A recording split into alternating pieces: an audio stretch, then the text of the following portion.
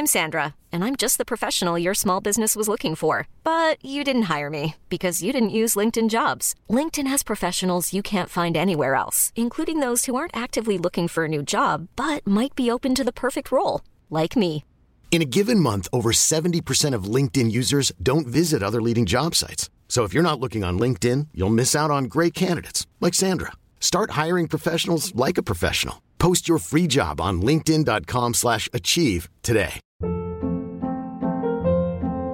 Hold up. What was that? Boring. No flavor. That was as bad as those leftovers you ate all week. Keke Palmer here. And it's time to say hello to something fresh and guilt-free. Hello Fresh. Jazz up dinner with pecan-crusted chicken or garlic butter shrimp scampi. Now that's music to my mouth. Hello Fresh. Let's get this dinner party started. Discover all the delicious possibilities at hellofresh.com. I don't like blood and guts, but I love them when they're lengthily discussed. 'Cause nothing's more relaxing than the cries of death and lust. So spend a tender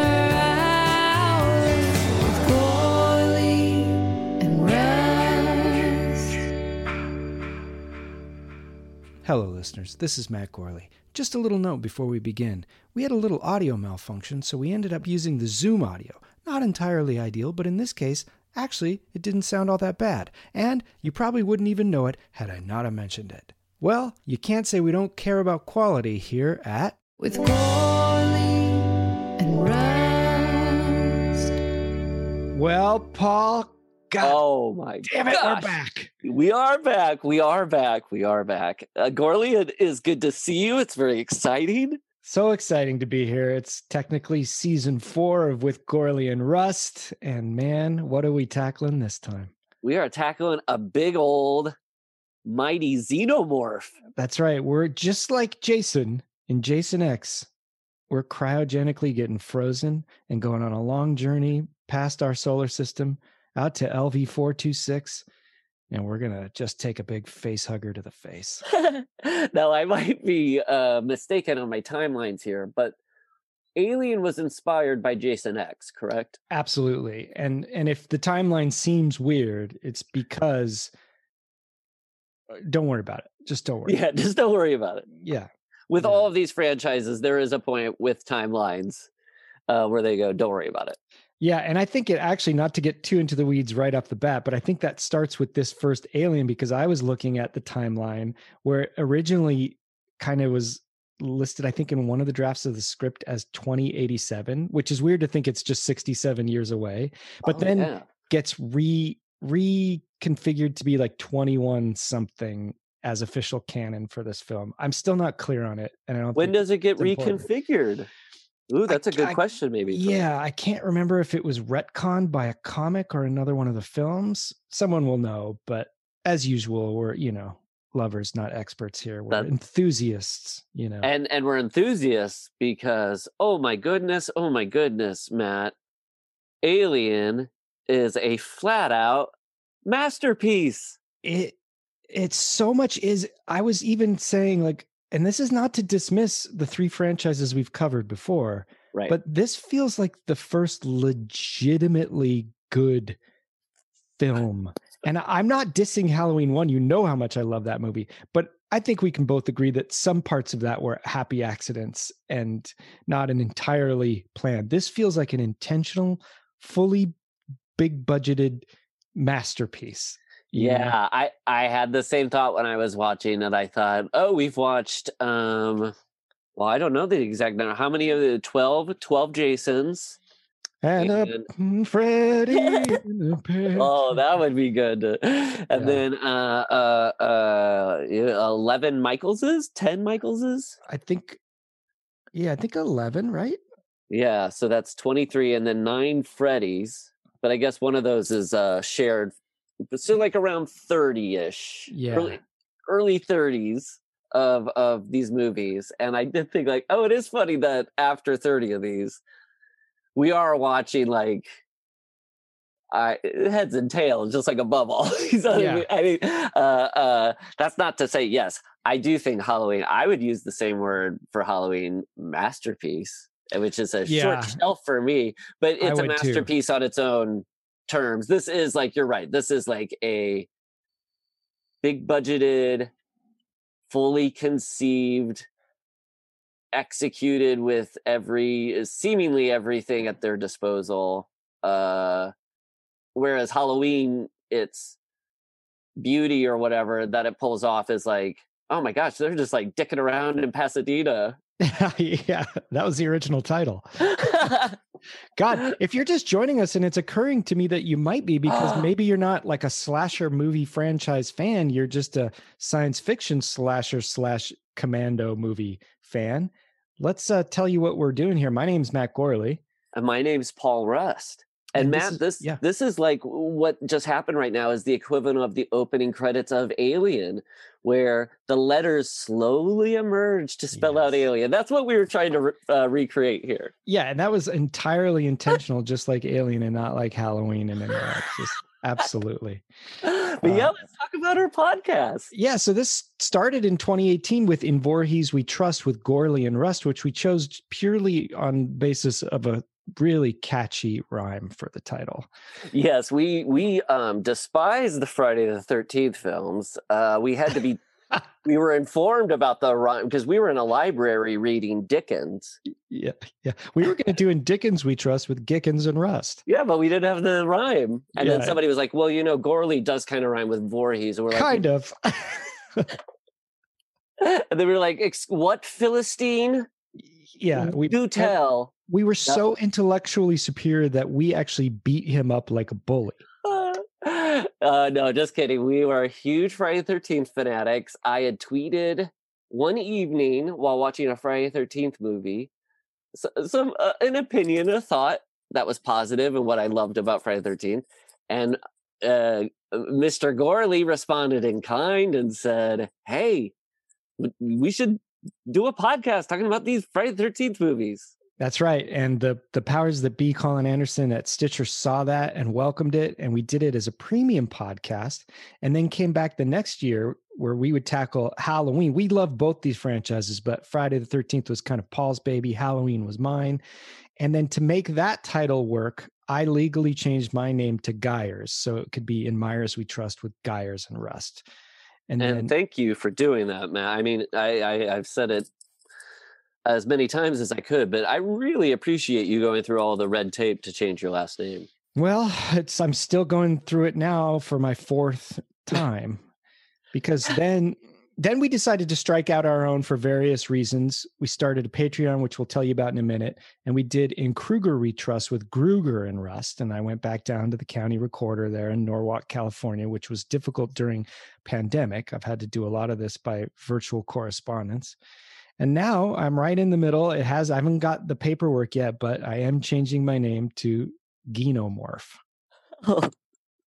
I knew you were considering it. You didn't know if you were going to pull the trigger, but I appreciate that, Mr. Genomorph. Well, it was the 11th hour decision, because I was even there talking to Nancy at the county recorders, and I said, do you like Gace Hugger, Guest Burster, or Genomorph?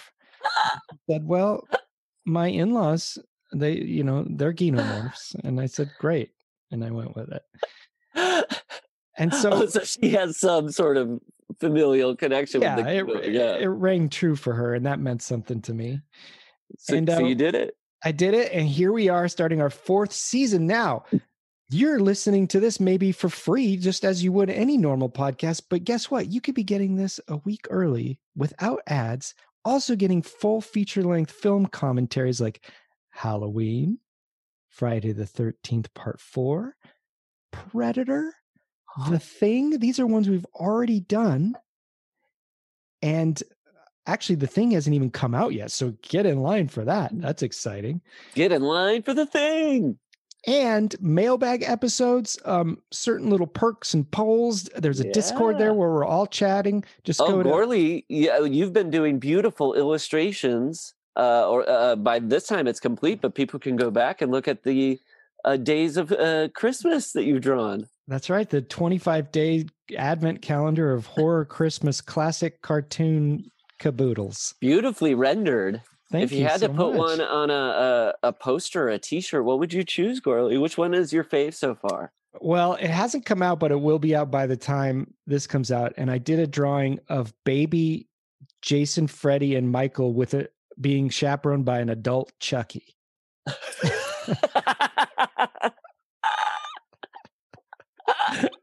Yeah. Yes, And yes. so just go to patreon.com/with Gorley and Rust, and you can find all that information there too. And also, and then we'll get this business out of the way, go to Gorley and Rust, no with, just gorleyandrust.redbubble.com.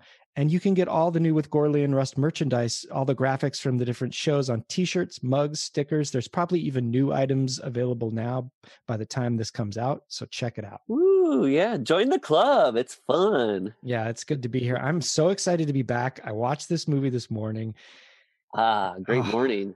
Yeah, I watched it when it started it when it was still dark. So it just the fact that they were rising out of their, Right. chambers, and it just felt, oh yeah. That's oh my gosh, you're making me realize maybe this is the primary thing we got to say about this podcast. It's a cozy cast. Oh, right. It's a cozy, easy listening podcast where, hey, the stuff we're talking about on screen might be a little gruesome, a little gory and bloody, but the talk about it is, hey, put on a nice thick robe with a fabric belt, tie it as tight or as loose you want to, get some tea or coffee while the sun rises, and like the crew when they wake up from hypersleep. Yeah, I'm having tea right now, as a matter of fact. We got labeled, I don't know if someone labeled us or we called ourselves an easy listening podcast, but whatever it is, it stuck. And so we do the world's only easy listening podcast about the world's worst things: horror, slashing, death, and parasitic alien creatures.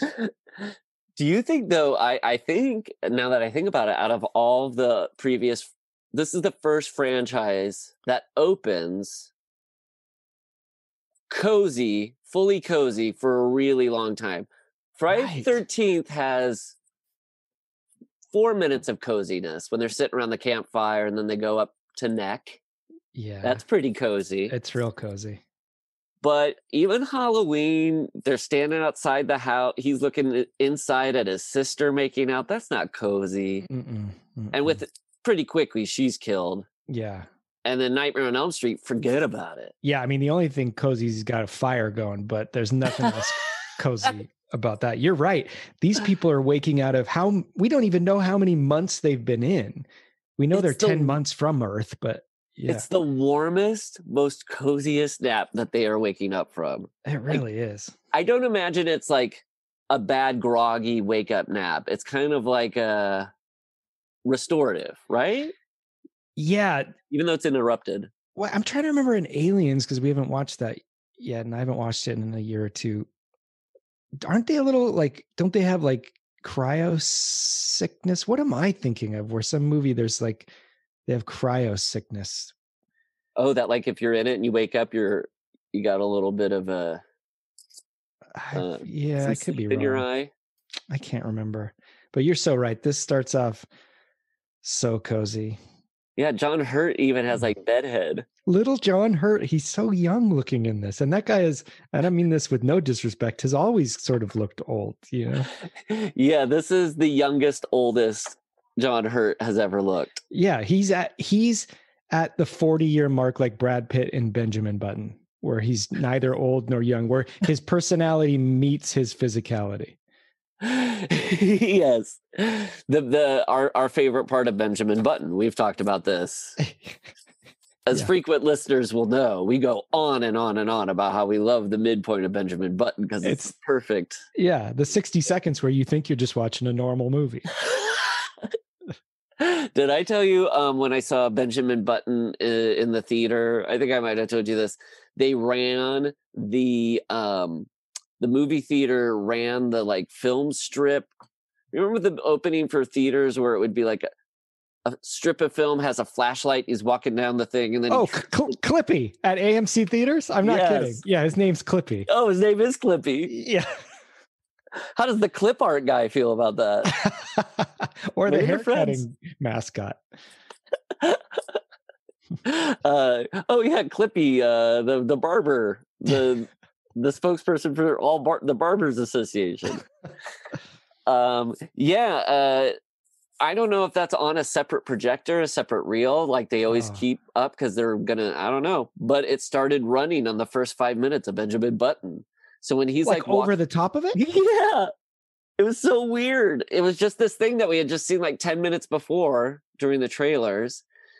And it looked so weird because it was like baby Benjamin Button, like taking his first step, or old man Benjamin Button. And then over that is like Clippy. What if it lined up perfectly? Like they actually did it correctly. This was like unlocking a cinematic key. Yeah, like fuck you, Wizard of Oz and Dark Side of the Moon. This is the real QAnon signifier that gets people to sleeper agents to wake and go do what they're doing. I don't know what I'm talking about. Do you know I watched Benjamin Button for the first time like 3 nights ago? I'd never seen it. Whoa. Would you I liked it. I we've talked about this in the past couple of years. For some reason, I'm just a sentimental mess. So I don't even know how much I liked it, but it just broke me down. I don't know that's why good. Anything. First of all, if there's like a young person ever suffering, I'm just mush, Who's suffering? Oh, Benjamin? Well, yeah, Brad Pitt's character, I guess. But he's so innocent and doesn't even seem to mind it. And that kills me even more. You guys came here for us to talk about this film, everyone. Yeah, Simon Birch. It's Owen Meany and Simon Birch. Yeah. Yeah. And if you do find yourself asking, hey, why are these guys talking about how old man Benjamin Button is like Simon Birch? Just know the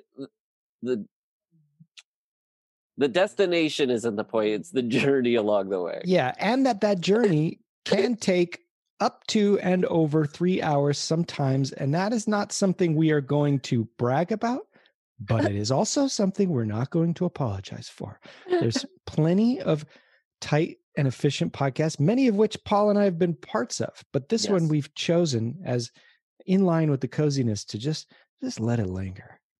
That's sometimes right. we might even take like 20-second pauses between words just to make it happen. And you might go, oh my God, did my podcast just shut off? Yeah. And then you go, oh, no. They were giving me, much like when a record is, an old LP is flipped from side A to side B. It's a moment of contemplation. That's our goal, is to make this podcast have a side A and side B. It's so damn long that even an MP3 file could not contain one half of it. Oh my gosh. Let's make vinyls of all these. And just, if we have to fit them, we just make the records bigger. We go beyond like 33 1/3.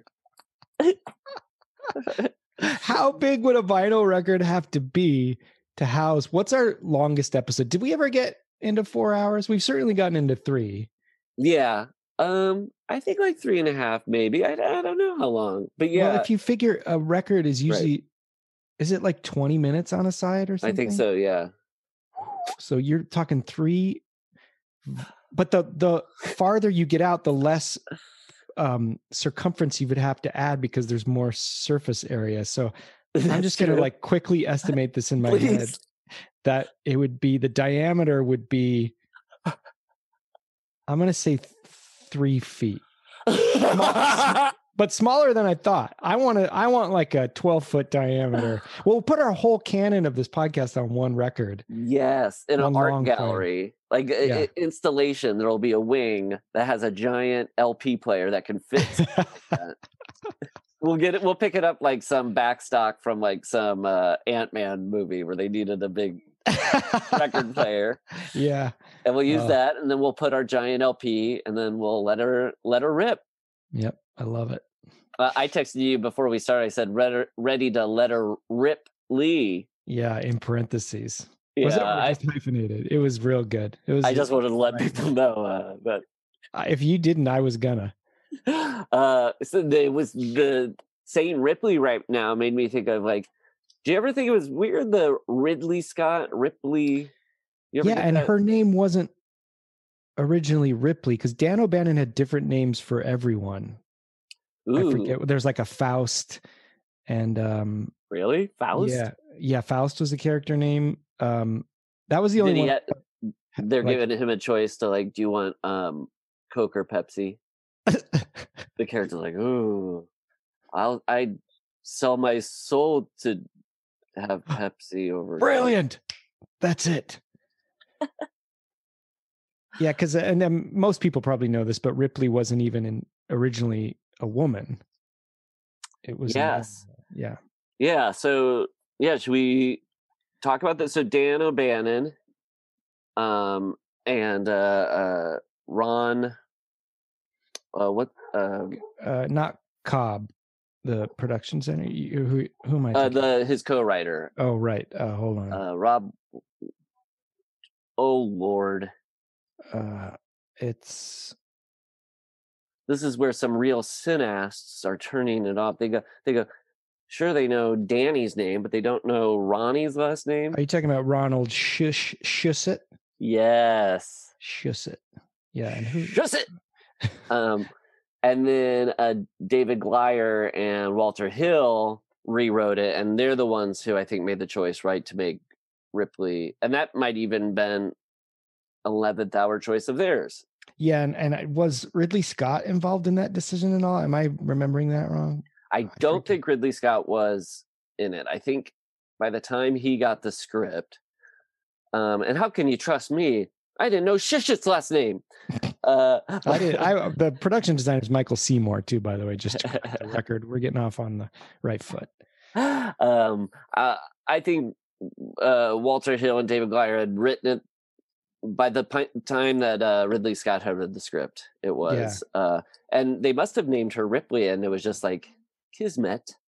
That's probably what they did right before they were going to meet with him and go like, he'll either take this subliminally or be really, The previous draft, the character's name was Bevan Bielberg.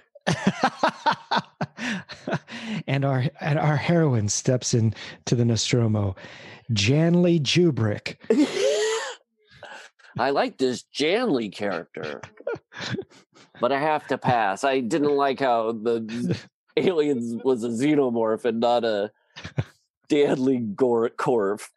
I have to pass. I was offended. Frankly, I was offended. Just like if I ever invent an iPhone, I'm not going to allow it to be used by that. And just when we were talking about sort of the big budget execution of this, I think that's also, I think, notable in all this. Like Dan O'Bannon and Ron Shusett wrote it as like a low budget Roger Corman movie. Yeah. And then that they could maybe make. And then somehow Brandywine, which is Walter Hill's company, got a hold of it. And then I think, correct me if I'm wrong, I was going to call you Gorley, but Guido Moore, correct me if I'm wrong, Guido Moore, that 20th Century Fox has this huge hit with Star Wars. They want something that's sci-fi, and they know that they own this property, and they it gets pushed forward because of that. And then I think Scott's attached. And and I think part of that had to do with apparently the budget got doubled when they saw the concept art too, and saw that they really had something here, I think. Well, you are, you know way more about Geiger, our boy who did all the concept. Now, did he do that concept art that they saw, or did he come on later?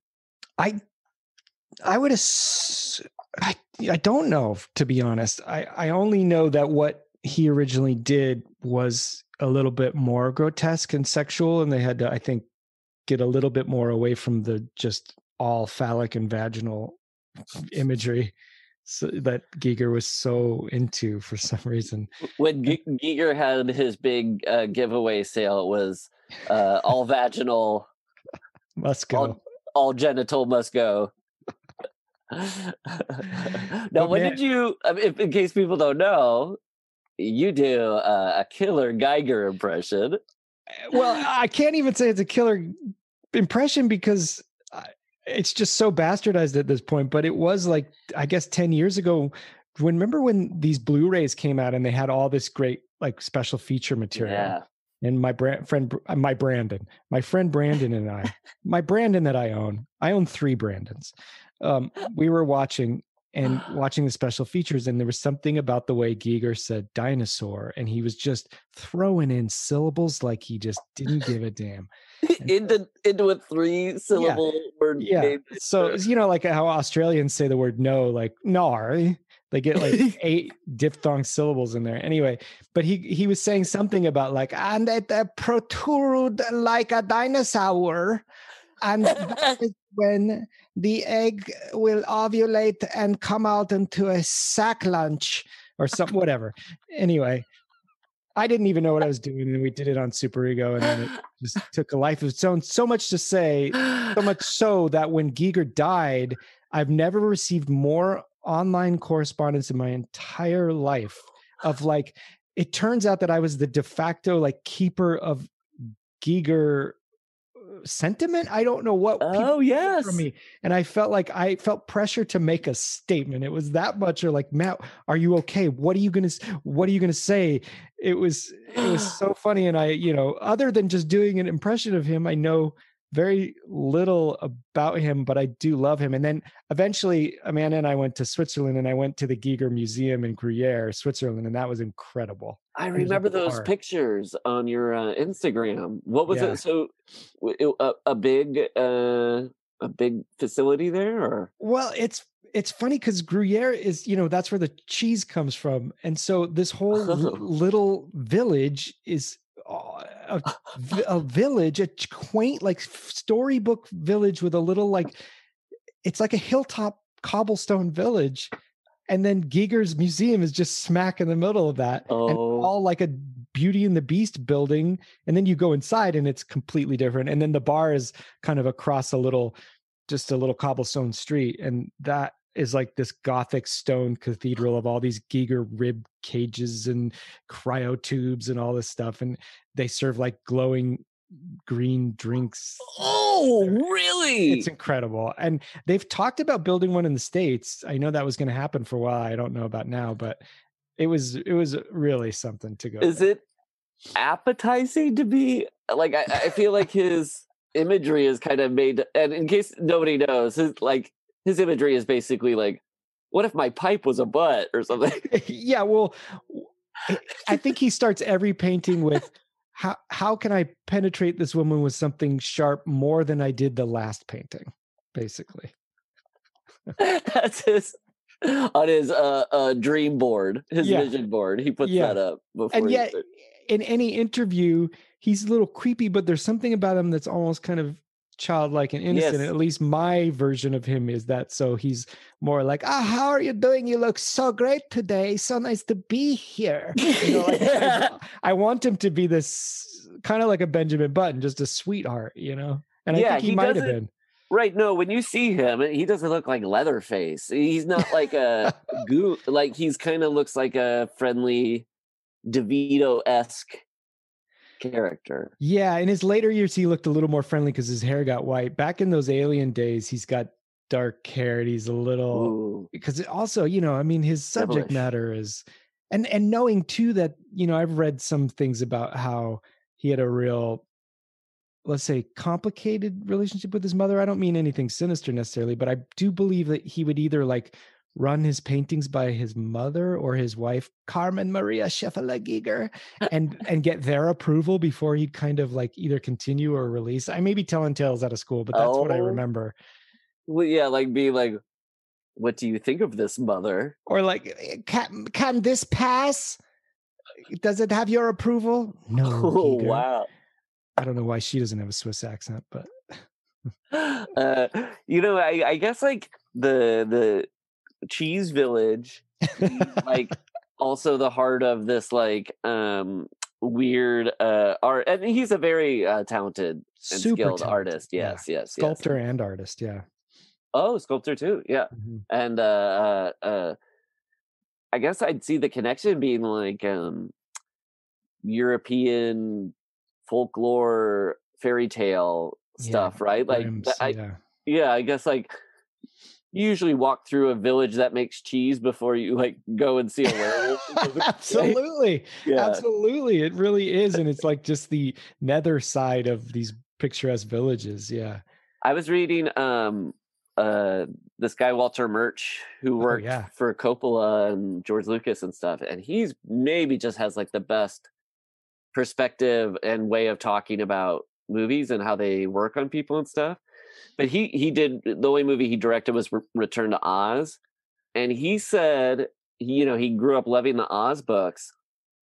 I never thought about it this way. He was saying what was so radical about those movies or the books, and they actually got the books banned because of this, was it was the first time where somebody took Americana and brought a European fairy tale witch. Oh, wow. And I'm like, oh, of course that's what that was doing. It's like Kansas. You couldn't have, like, it's the middle of America, and you just have that person get like dropped into crazy European folklore, this thing that probably connected a lot of people who live there. Anyway, I just had never thought about Wizard of Oz being the first to kind of marry those two. Now it just seems so obvious to do that. That's fascinating because I just watched Mank and did a little reading up on Mankiewicz and learned that he's not credited, but it's widely believed that for Wizard of Oz, he wrote just the Kansas scenes. Oh, I read that too. And he did like, it was like 45 pages of beautiful prose just about the family on the farm. I would love to just see just that movie, Yeah, I mean, we don't have to go down the Mank road too much, but would you? I guess it works peripherally because David Fincher directed Alien 3, which we'll eventually talk about. Yeah, So, and we've talked about Benjamin Button, so already we're well into the Fincher sphere. I liked it. I really enjoyed it. oh, good. Yeah. I know there's It's some funny that people out there that seem to have some issues with whether it's fact or fiction, but it's just a movie to me. Yeah, that didn't bother me, the fact and fiction stuff, and I never let it really bother me. And people who get hung up on it, I think, are dorks. Yeah. But I love David Fincher. Oh my God, I'm obsessed. But I think it was probably, it's funny you mentioned Benjamin Button. I think both of those are like my two least favorites. Lesser. Yeah, I wouldn't put him top tier myself, but it is that thing of like the worst Fincher is still better than the best McG. I don't know. Yes, yeah. But you know And what I'm learning too in is Mank, that so much to love in Mank. Oh yeah. Like the quibbles I had about it, there is so much more that will be very nice to go back and revisit again and again and again. But what were you saying? I'm sorry. Well, I need to do a study because I find when I watch movies early in the morning, especially, I love them. And I don't even know if I'm liking them for the right reasons. I don't know what it is. Amanda and I watched it early on a Sunday morning, and it just felt like no one's going to bother you on a Sunday morning. You're just watching a new Hollywood feature motion picture on your own TV. And like I watched Alien this morning, and it's not like that movie needs any help, but it's just like I'm finding, and I remember I saw Rogue One in the theater at 8 a.m. on a Sunday once by myself, and I just was in heaven, Well, a coffee with a movie is, I think, really nice. Like, and sometimes I would do that when I go to the theater, the movie theater, not the theater. I'd get a coffee, and it was nice to have that wrapped up in the experience. But yeah, I've noticed just in my brain, something's flipped where I'm most open to giving and receiving from the world in the first few hours of the morning now. Like, and I don't know if that's something biochemically that happens to you as you age, because I do feel like that was something as a teenager I would experience looking at grownups and older people. I'd go like, their body can operate different in the morning. Like they're getting so much more done than I ever want to as a 20-year-old. Yeah. So I don't know. Like that is. I'm entering that now, definitely, where I'm like 8 a.m. to 12 p.m. is like prime podcasting hours. Yeah. I know. And I also fall asleep early at night now too. I think part of that is the pandemic. There's nothing to stay awake for. So it's like Yeah. I'm living farmer's hours with the sun, basically. Yeah. Oh, yeah. Right. I didn't think about I've been going to bed early since the beginning of pandemic too. And it definitely doesn't help. Yeah, when you look outside at 3:30 and the sun is starting to set. I know. And then wake up at 3:30 a.m. Just on a very the most earnest moment we could possibly get to right now.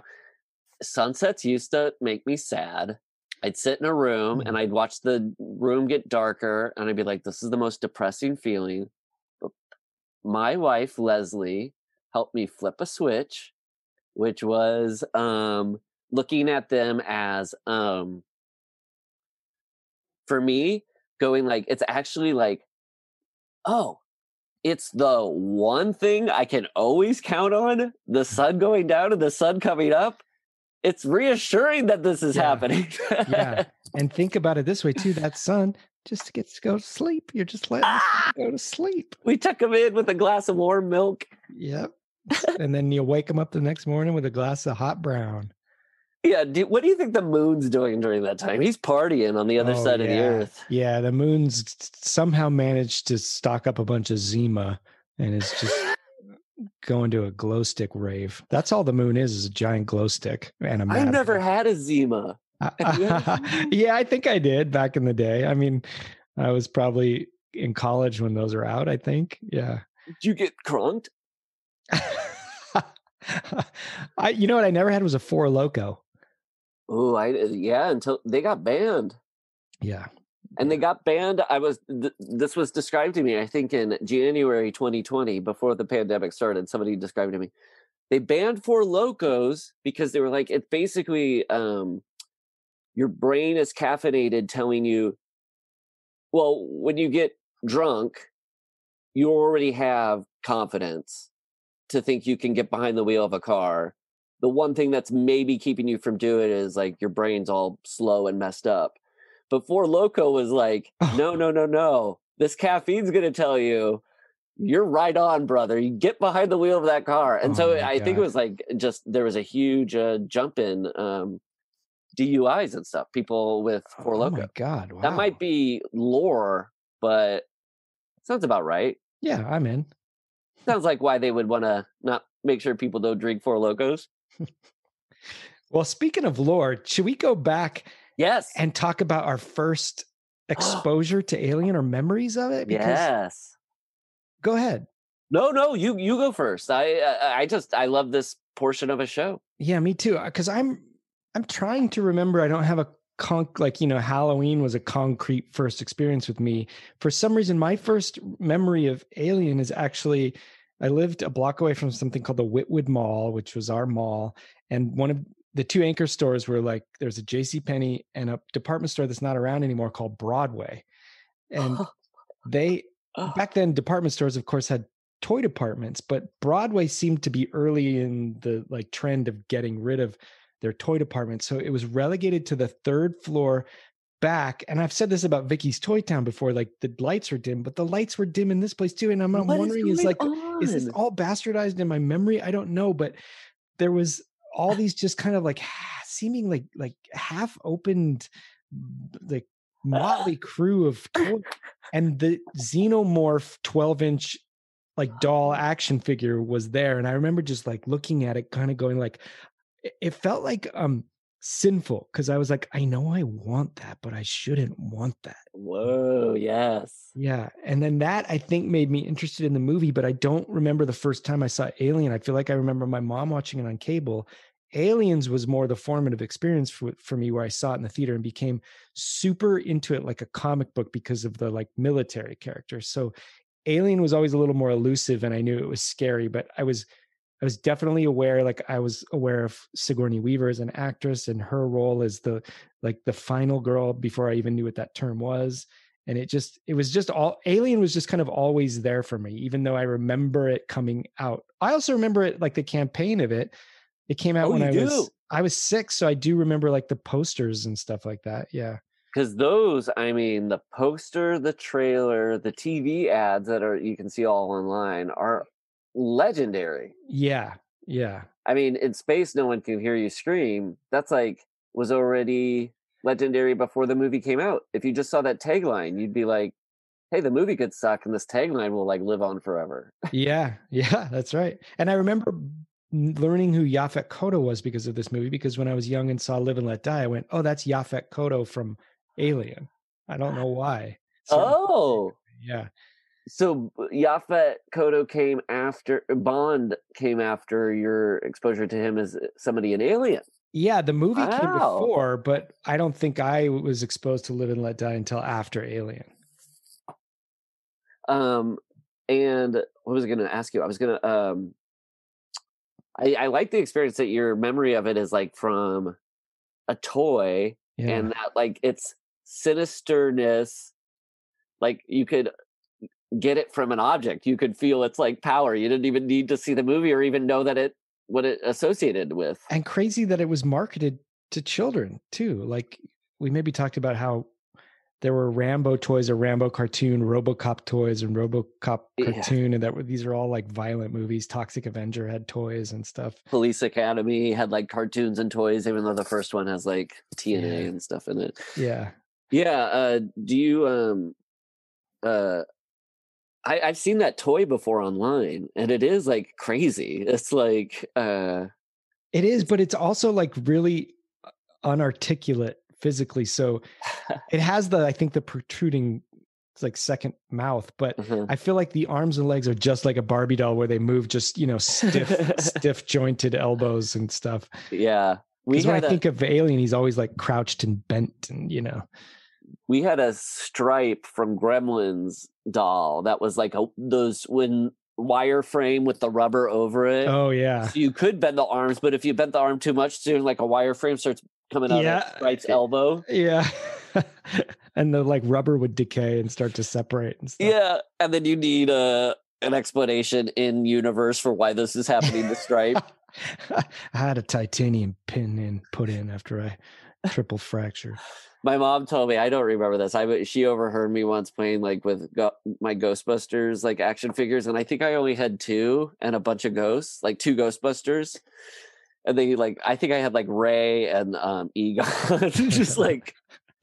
And I came up, and my mom overheard me like ghosts asking the Ghostbusters where the other Ghostbusters are, and me explaining that they were like sick and they couldn't make it.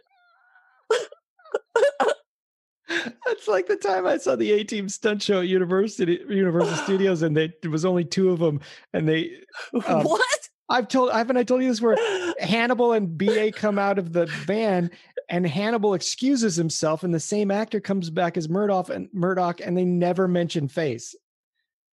Wait, this was built in always? This wasn't like to make up for one day? End of its run, and it was raining. So clearly like they were cutting yeah. Why would they couldn't? So funny they had this insane sitcom level backup plan of having somebody play instead of just canceling it. So what was your experience with Alien? Oh my gosh. Well, now that I'm gonna tell 2 stories in a row about my mom, I'm gonna sound like a real HR Giger here. Oh man, this guy can't get enough. It was funnily enough, it was through Spaceballs. Like Spaceballs has a spoof at the end. Yeah. And I remember sitting in the theater watching Spaceballs. That John Hurt is in, right? Yeah. John Hurt like reprises. And there's a connection there, which I think he played the Elephant Man, which was produced by Brooks Films. So Mel Brooks was basically calling up a favor from the old Elephant Man. Ah, yeah. And that diner scene, by the way, in the parking lot outside, there's a Millennium Falcon parked outside that diner in Spaceballs. Oh, really? Yeah. So the crew from Alien is there, and seemingly like Han Solo would be too. Oh, I haven't seen that movie in years. Oh, as a Star Wars fan, you should rewatch Spaceballs because George Lucas let him use ILM, let him use all the sound effects. It looks gorgeous. It looks like a Star Wars movie. And the only stipulation, I think George Lucas was a big fan of Mel Brooks, and was just like, you can use everything. You just can't do action figures of Spaceballs, because then people wouldn't be able to market-wise tell the difference between Star Wars toys and Spaceballs toys. But outside of that, feel free. So he got like ILM's team and stuff. There's no way you could tell the difference between Joan Rivers C-3PO and Anthony Daniels C-3PO.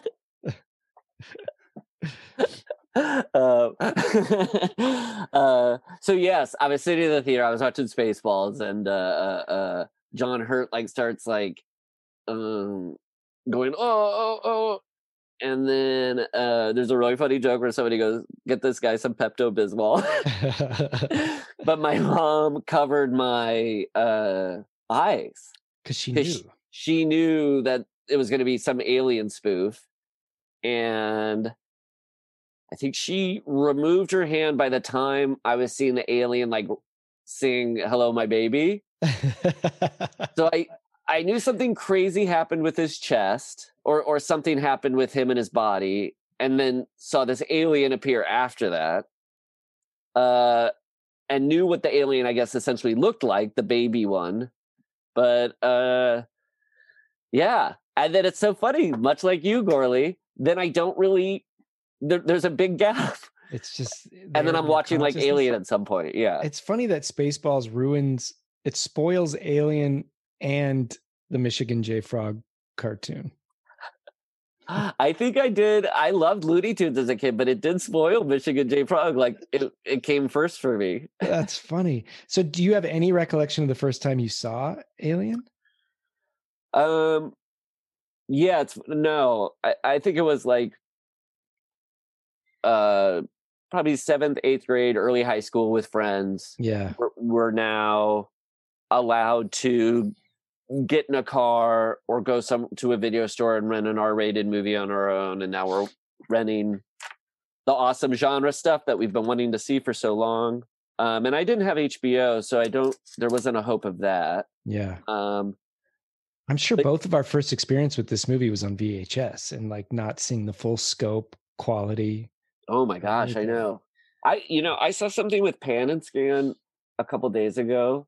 The thing when on a video when they can't fit the whole thing, so they choose it and they do this kind of weird.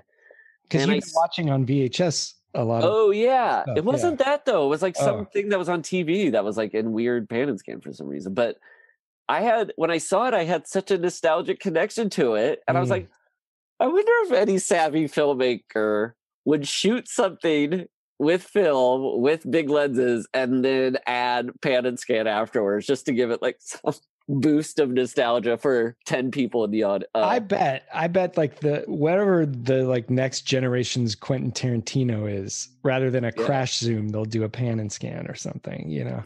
The last seasons of Stranger Things should be shot, put on VHS quality, and then with Pan and Scan. That'd be good. Yeah. But yeah, you're right. Like, it wasn't until college then before I saw this in widescreen. So I didn't have the experience, neither of us did, that people did sitting in a theater. Yeah, and it took me seeing Aliens, getting super into it with my friend Matt Russell in middle school, and like drawing the xenomorph all the time to really go back and appreciate Alien. Yeah. I mean, it is like a little bit like the chestburster scene or whatever. Before I saw the movie, it's a little like the horse head in The Godfather or something. It's like this lurid thing you didn't even have to see. It's kind of talked about as a reference. And sometimes it can be really dark, like Sophie's Choice as a reference, or like Deliverance is just like a joke. I'm going to make you squeal like a pig, and you hear it in the zeitgeist or whatever, and then you see it, you're like, that is crazy. People were just joking about this. It does make me want to, like, you just rattled off a bunch of them, but those moments in like cinema history that are, what would you call them, like shock moments, or like word of mouth moments? So the chest bursting, the I think probably Regan's head turning around in The Exorcist. What did you just say also? And her like insane, you'd hear references about her crazy crucifix scene.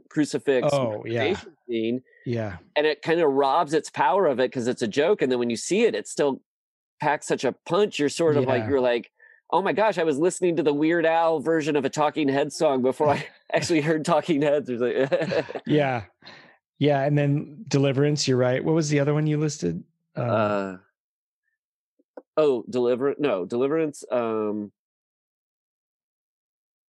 I don't know. Well, the listener can rewind the tape. Yeah. I would put like something about Mary's hair gel in there. I remember when people started just referencing that easily on a magazine cover, being like, so we're all okay with just hush hush cum jokes now? Stealth cum jokes. I have a whole theory, though, why I think there's something about Mary was able to do that. Why? It came after the whole Clinton thing. And I think it was a way for Oh, people right. to like work out cum in their minds. But you had Stifler drinking it and American Pie. After that, it was no. Oh, that was another moment. American Pie, too. Yeah. Oh, right. Like, wink, wink. Have you seen the movie? Yeah. That has to be such a powerful word of mouth thing, particularly Alien, because if it's like, people, I bet, would be good about not spoiling the surprise if they knew they wanted it to pack a punch, right? Yeah. So you go, oh, you got to see Alien. There's a scene. I'm not going to tell you what it is. And then people just start going, I'm talking about maybe the first 18 months of the movie when people could go and see it.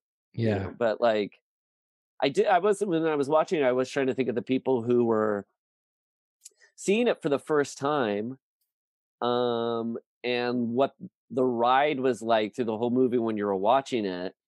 It must have been incredible because it's such a slow build to that, Yeah. you know. Well, and what you were saying about the cozy when you were watching it waking up this morning, if the first 20 minutes of a movie is maybe like my favorite or second favorite part of a movie, it's really easy for me to rewatch it. Like, I love the beginning of The Shining, and sometimes I'll just end up watching all The Shining just because I got sucked in watching the first like job interview part that I love. Yeah. But I love the like alien waking up portion. That's like, before that, just you talking about aliens. So what was your experience then being a lover of aliens and then going and watching Alien? Then, like, you obviously had the creature in mind, what it looked like and stuff, but was it like a letdown in all honesty? Because Alien? to when you went from Aliens to, you're like, I loved Aliens, and then you watch Alien, you're like, oh, it's different, right? It wasn't a letdown at all, but I wanted to watch. I always wanted to watch Aliens more than Alien, and I think it took me quite a while to appreciate Alien with some distance. But imagine a guy in middle school who loves war movies, and Aliens is just the tastiest meal ever. I always liked Alien, and I think I would go there when I wanted more of a fix. But Aliens was always my jam, and maybe even still is, even though I couldn't love this movie more. Yeah, well, I'm excited to be guided by your love of Aliens. I love Aliens so much. I love Aliens so much. The first one, so much so that I love Alien 3 just because it tries to have the vibe of the first Alien that I like. I like Alien 3 too. Yeah. Yeah. So that's a divisive one, but the Aliens is like for what it is like a perfect movie. And and I think I like Alien more every time I see it. I think today I liked it even more. I like it. I love it, and I love it each time I watch it again. It's one of the rare movies that does that. I don't know what it is. I think because maybe as we talk more about it, there are just such great purposeful gaps of information that I think your brain just gets to it's like a Stanley Kubrick movie or whatever. It's just when somebody allows your brain, or a Tarantino, like, doesn't give you everything, you just have like this like kind of like a connection like with a friend or a lover where you're like, I have intimate thoughts about this thing that, so I don't know. I think that makes me fall in love with it each time. I agree. And I'm thinking maybe it's time to dive into the movie. Do we want to take a pee break and do we need to brainstorm a name? Yeah, do we have to christen I mean, a pea name? the So Pinot previously, More comes to mind right it was- away. Pinot More, yes. Because I peed so much that I will pee no more. Now, that just seems like a no-brainer to me. I might have even seen that written because I think some people in Discord were brainstorming it, so I'm not meaning to steal it, but I think I also felt like that. Yeah, I love it because it's also like what you're saying. I guess you were saying this. It's like what you're saying about your bladder afterwards. Yeah, but what else could there be? No Streamo. Oh, the ship. Yes.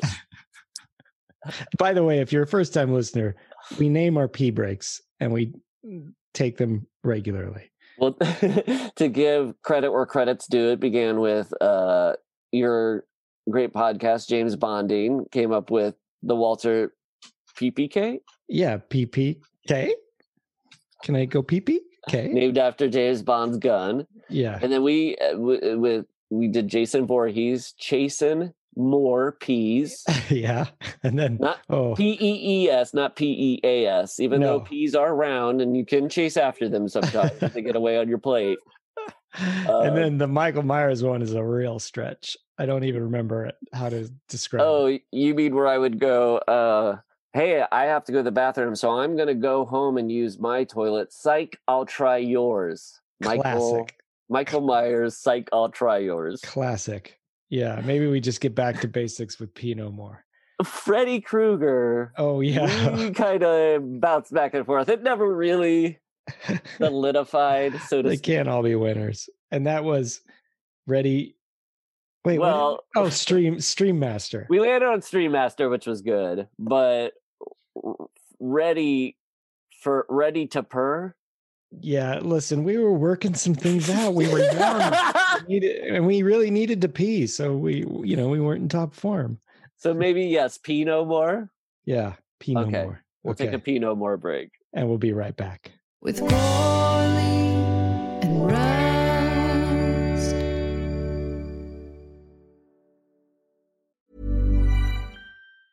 Hi, I'm Daniel, founder of Pretty Litter. Did you know cats tend to hide symptoms of sickness and pain? I learned this the hard way after losing my cat, Gingy. So I created Pretty Litter, a health monitoring litter that helps detect early signs of illness by changing colors, saving you money and potentially your cat's life. Pretty Litter is veterinarian developed, and it's the easiest way to keep tabs on your fur baby's health right at home. Go to prettylitter.com and use code ACAST for 20% off your first order and a free cat toy. Terms and conditions apply. See site for details. Hiring for your small business? If you're not looking for professionals on LinkedIn, you're looking in the wrong place. That's like looking for your car keys in a fish tank.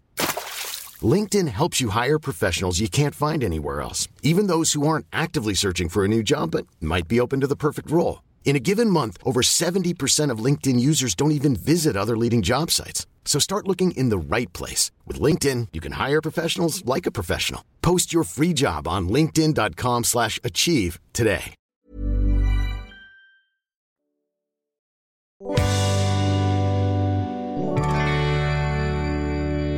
All right, we're back and we're ready at some many minutes in to dive into this film in detail. How was your first Pinot More? It was great. I did have a chest burster burst out of my chest. I was going to say something more gross, but I didn't want to go full Giger. Was that a euphemism for poop? You don't have to answer that. We'll let the I didn't know. Let's let viewers of Alien. We'll leave some gaps so people can fill them in. And it was something about the phallic imagery of a Giger art or something. Oh yes. Much like my junior year of college, I took this intermediate class, and the teacher always thought everything looked phallic. He'd be like, "A lot of phallic imagery in this." I'm like, it's a square, sir. It's just a red square. It could be like a Georgia O'Keeffe painting or something. Like, there's a lot of phallic imagery in this. Because it makes me think of how a penis might go into that. But yeah, with that, Because I think, I don't know, without Georgia O'Keeffe, maybe we wouldn't have a lot of the imagery of Alien. I know, because she's so like colorful and pastel and bright. And Giger's like certain similar graphic imagery, but different tone and color. She's like Shadow O'Keeffe, Giger's Shadow O'Keeffe. Yes, yes. Are you familiar with a familiar? You know those? Oh, like the term "my familiar," like a little animal for a Yeah. My buddy Neil Campbell told me about that many years ago, and it cracks me up. Somebody has their own familiar. Yeah, I feel like my cat Margot is my familiar. Oh, I could see that. Yeah, I'd like actually a little baby xenomorph to be my familiar. Oh, now would it be a baby like adult xenomorph or like a chest burster or face hugger that sits on your shoulder or whatever? It'd be a chest burster that sits on my shoulder. Oh, that would be adorable. But although a junior-sized version of an adult xenomorph is something I need to think about too. Which I think you could engineer, because like this has not been introduced into the alien mythology yet, but will with Alien 3. If a face hugger were to implant on like either like a little person or something, or even more like, is there anything that small animal that like a little like a monkey basically. Mm-hmm. Then a monkey xenomorph would burst out and be a little, I would assume, a little just what you want. Yeah, Alien 3 is the first time they go DNA kind of gets spliced together, because there's like a dog one, right? Or it's dog. Originally it was like an ox, but then they changed it to a dog. But it does make you think, because you see the space jockey in this film. Most of you probably know that, but that's the alien creature sitting in that giant telescope gun that they find in that derelict ship. But what would the xenomorph that came out of that thing look like? I know we kind of get that later in Prometheus, but I always assume like that stuff doesn't exist, even though it's a prequel, until that was never part of this conception. What would that xenomorph bursting out of that space jockey have looked like? It would have been huge. Yeah, you're right. That's cool. I mean, that was part of the gaps that I was thinking about. If somebody just saw this on opening night and then went home and was thinking about it, your mind would kind of be racing about like, so the ship looked like a body, but the alien kind of looked like a ship. Like it's so, I think, because it's so like, what's the word I'm trying to think? Not primal. It just makes sense when you're looking at it. But if you think about it, it is kind of like this weird concept to get around. And I think the space jockey's like the peak of that, because you're looking at it and you're kind of going like, it's half machine, half creature. Help explain that to me, because I'm still a little like, why is the space jockey, he's not a xenomorph, he's just connected to this kind of like ship that controls a ship or a control panel? Well, that's what's so brilliant about this first movie in particular is that it's like tactile and clear enough visually to go, that feels real, but alien enough for you to not know why or what it is. And that's so brilliant about it. That's awesome. And I think don't they say something when they find him there, saying like he's fused with the ship or something like that. Yeah. And you don't know if that's like the space jockey's technology or the fact that this has become a hive colony for the parasite xenomorph, which also in this first movie, and you look at like renderings or actually like the actual suit of the alien, and there are almost like biomechanical parts to it that go away by the second movie. The second movie, it's all like hive. Anything cylindrical and tubular is more like bone structure or like exoskeleton, where because they're going off Giger's stuff, his stuff was so heavily biomechanical. I think there's still a little of that held over in this first Alien film, but it's not clear what's what. And it's so brilliant because the xenomorph's able to like exist so perfectly hidden within the ship too. Right, like camouflage or yeah. Go ahead. It also leads me to believe that whatever burst out of that space jockey was a queen to lay all those eggs. And I did read something where they had like put together a quick backstory of how the space jockeys, this is before the Prometheus storyline, but that they basically they landed here. I forget what it was exactly, but they get like the facehugger attacks the space jockey. It bursts the xenomorph, and there's like a battle that ensues, and they kill one, and its acid bleeds through the hull of that derelict ship, and it crashes, and they've killed the xenomorph, but that they basically, the remaining engineers just starved to death and died there. But it doesn't explain the eggs. They never explain the eggs or the queen. You have to wait for James Cameron to kind of come along and pick that up. It's fascinating.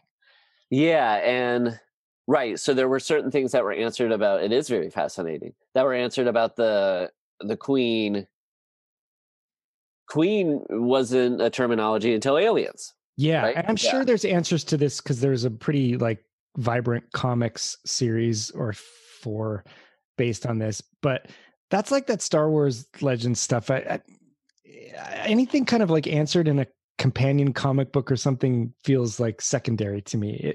It feels where this is deliberately not answered feels so right, where some of the stuff, part of the problem I have with Prometheus, there's parts of it I like, is there's stuff that's deliberately not answered out of convenience as opposed to mystery in this that works for me. Yeah. So well. I mean, doesn't it say a lot about that space jockey, and it's like people wanting to hold on to its mysterious power, that like Prometheus and Alien Covenant really never come close to getting to the space jockey entirely, right? Like that. Oh, they do. You mean? But it doesn't like show the space jockey sitting down in his control panel and a xenomorph popping out of him, does it? Oh, no. It doesn't show that, but you do see the space jockey sit in one of those. They're called engineers in Prometheus. Right. Yes. Like he does sit, and that's more of we learn like a command cockpit or something. Because it looks like it could be a telescope or a gun. It's a projector of the stars and all this stuff. And it's kind of a way of like they answered that question with another question, and that's what Prometheus sometimes feels like. But the question in this movie, it just set my mind reeling as a kid in the best way, you know? Yeah, because you're saying like when you look at the xenomorph, the question is sort of like, well, your question you mean is also like, where did he come from? What's that all about? But like you mean, looking at the xenomorph, you have to kind of go, what is part space jockey? Like what is his DNA maybe? Yeah. Or were you not meaning that? Like no, well, whatever burst through that space jockey and then made the acid hole in the floor that they show there would have been a different xenomorph than what we see in this movie. Now, like that's true. Yeah. The space jockeys are kind of humanoid, it looks like. So they probably would have been similar, but I think it would have been a lot bigger. Oh, yes. That's right. Because remember the Alien 3 xenomorph is smaller because it comes out of a dog. Right. And it can run on all fours. Yeah. And it's brown, I think, too. Yeah. Maybe that's just the color timing of the overall movie has that grunge. Yeah. So well, thank you. You will be my help with this stuff, because I got to admit, like my understanding of like a lot of times plot is not my strong suit. Like so many of these movies I just experience as like, I just remember like Brett picking up the weird like skin of the face hugger, and I don't question it. I'm like, oh, that skin is gross. No, that's the way you should watch it. And I don't have answers where there are not answers. And that's like I'll say it again, this movie puts them in all the right places. And that's what I love about it. Well put. Yeah.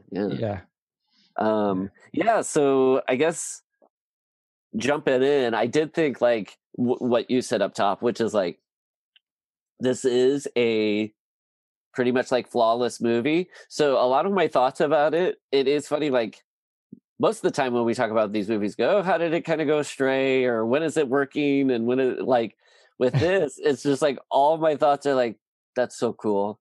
I know. That's those chains with water on it. That's so cool. When I finished this, I was watching with my headphones because I was up before Amanda, And she was up and I finished and I just went, God, this movie's so good. And she goes, is this going to make your podcast worse? Don't worry. There's plenty to gripe about in a couple movies. Oh yeah. You get it all in this franchise, but it looks so good from the opening titles in the first shot. The effects are almost flawless. Yeah. I'm trying to think of one part where I go, that's a little dodge. Oh, you know what? There's only one part that's at the very, very end when Sigourney Weaver goes in to do the final controls before she hits like the surge thing. They go outside and there's just like, they use like a model of her and she's like walking through and it's like a person with like a sketch comedy level curly wig. I didn't notice that. It's the only like effect part that like pulls me out of the movie. Wow. Which says a lot. Yeah, it really does. I think the only time I didn't even get pulled out, it's just when the xenomorph is getting blasted by the thrusters at the end, just that you can kind of tell it's a miniature and that it's shot in that it's not quite fisheye. I don't know what that lens is. It's like Vaseline with like a vignette around the edges or something. But I wasn't taken out. I was just taken out in the sense of, I love watching this kind of filmmaking, you know? Yeah. I heard like Joe Dante once say like he was disappointed by the Alien because he's like the movie up until the point that you see him is so different from anything you've ever seen. And he was like, when he shows up, the fact that it's like you can tell it's a guy in a suit is a little disappointing because you're like, I've watched so many sci-fi movies with guys in suits. Yeah. But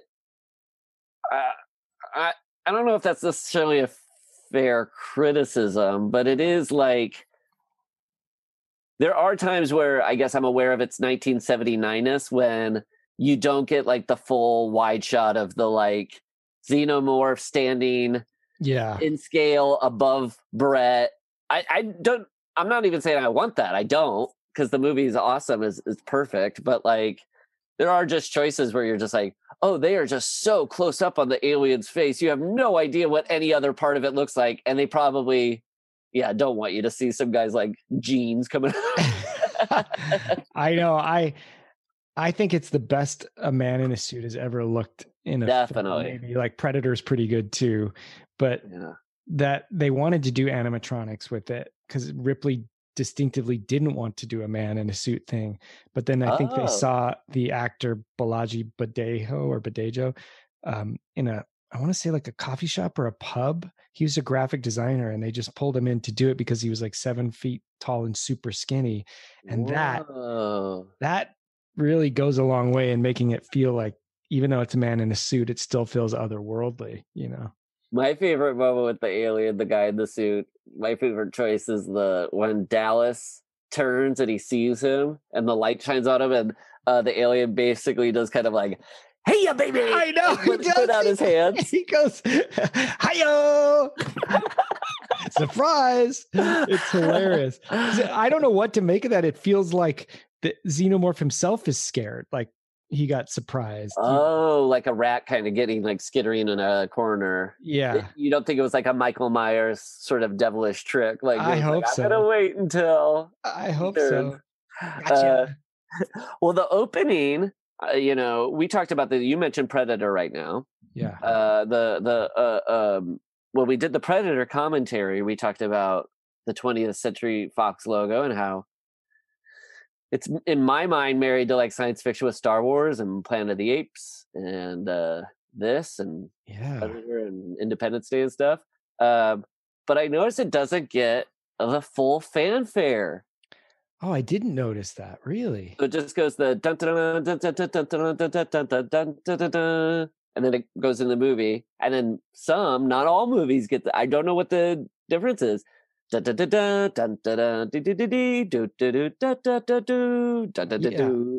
so that I thought that was part of the Star Wars score originally. Well, I think we talked about on the podcast maybe that John Williams put the Star Wars theme in the same key as the 20th Century Fox logo. So I could see why you would think that then, because it sounds like it's all one piece. Yeah, I wonder why that is. That's crazy. in kind of a funny dark side, flip side to that, in Alien 3, the logo it gets messed with. It's like ba ba ba ba bum ba bum bum ba ba bum bum ba ba bum bum bum.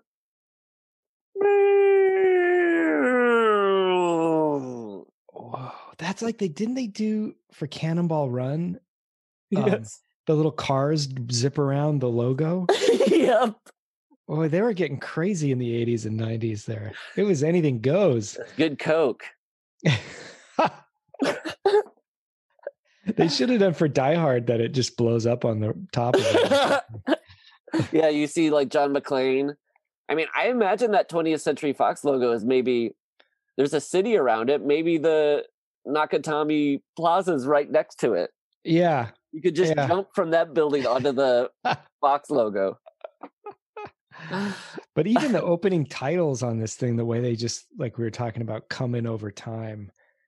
And it's so, when it feels like it's, I mean, evocative of the whole movie, right? This kind of like slow burn and things slowly kind of come to you're like, oh, I'm recognizing where this is all going. It's like the same with the logo. You're like, if you weren't paying attention, you just kind of see these words Alien. And the fact it's so classy how the other credits run underneath it. Yeah. It's not even just like it gets the full screen and Alien slowly emerges. It's like, it's so like art student-ish. Yeah, but in the best way. Oh, yeah. You've got that Jerry Goldsmith score. The score is interesting because I never my whole life could like whistle an Alien theme to you. It's not echoic, as you would have said in the original part of this podcast, but like, you know, Halloween especially, and then Friday the 13th and Nightmare, they have distinct themes where it just doesn't. It's atmosphere music, and it's decidedly so, and it's fascinating. Right. Yeah, when I did think like of all of this movie feels so not Hollywood. And so Jerry Goldsmith's name and score feel like, I love them, but they don't feel like Ridley Scott necessarily to me. It feels like I don't want to say like a concession or something. It was just like the fact that he never worked with Jerry. Oh, no. With Legend he did. Oh, he did? Yeah. But I was thinking the same thing, that it's like the Alien franchise doesn't have any sort of whistleable like theme, or even kind of like, I mean, Aliens has that very last like dun dun dun dun, you know, but that's not anything you whistle when you're driving your car. Even no, and you got to know that's coming straight from Cameron because it's like T2 and know. But I wonder if like I guess you were saying it's sort of like if atmosphere is like the more of the, I mean, overall I think this probably, the atmosphere of this might be my favorite atmosphere of like a thriller or a scary movie. And so maybe a theme that's like too John Williams-y, like goes against the like, it'd be too comforting or something. I don't know. Yeah, I think you're right. I can't imagine a melodic score for this. The world's too gritty and too real. You know, it works well for Star Wars, which is fantasy, and even horror. To make a scary theme works, but making a deliberately scary theme for this doesn't feel appropriate either. You know, just the way it looks and the way it's so real. All the opening scene where all the characters are just kind of talking to each other, and you're learning their characters and dynamics so subtly but so clearly, and the pecking order and the respect levels that go back and forth, but it's not melodramatic or over, you know, done. It's so good. Yeah, I mean, outside of the like just like mastery of like the visuals and like atmosphere, I think probably like the biggest master stroke of this movie that like puts above most genre stuff is just like, that like naturalistic acting is amazing. And it's just like it's so 70s out, that first one you're talking about, when they're all waking up and they start talking, because it's like overlapping dialogue with a bunch of shaggy haired people, but it's like kind of like semi handheld, and the stuff surrounding them is kind of like scuffed up and dirty. The way they like gripe to each other and like complain, it's just like every job you've ever worked with a group of people. I know. It's almost like they went a little further than like Star Wars, because obviously Star Wars, like people loved about it, it's just like, oh, everything seems used up and it's like beat up future.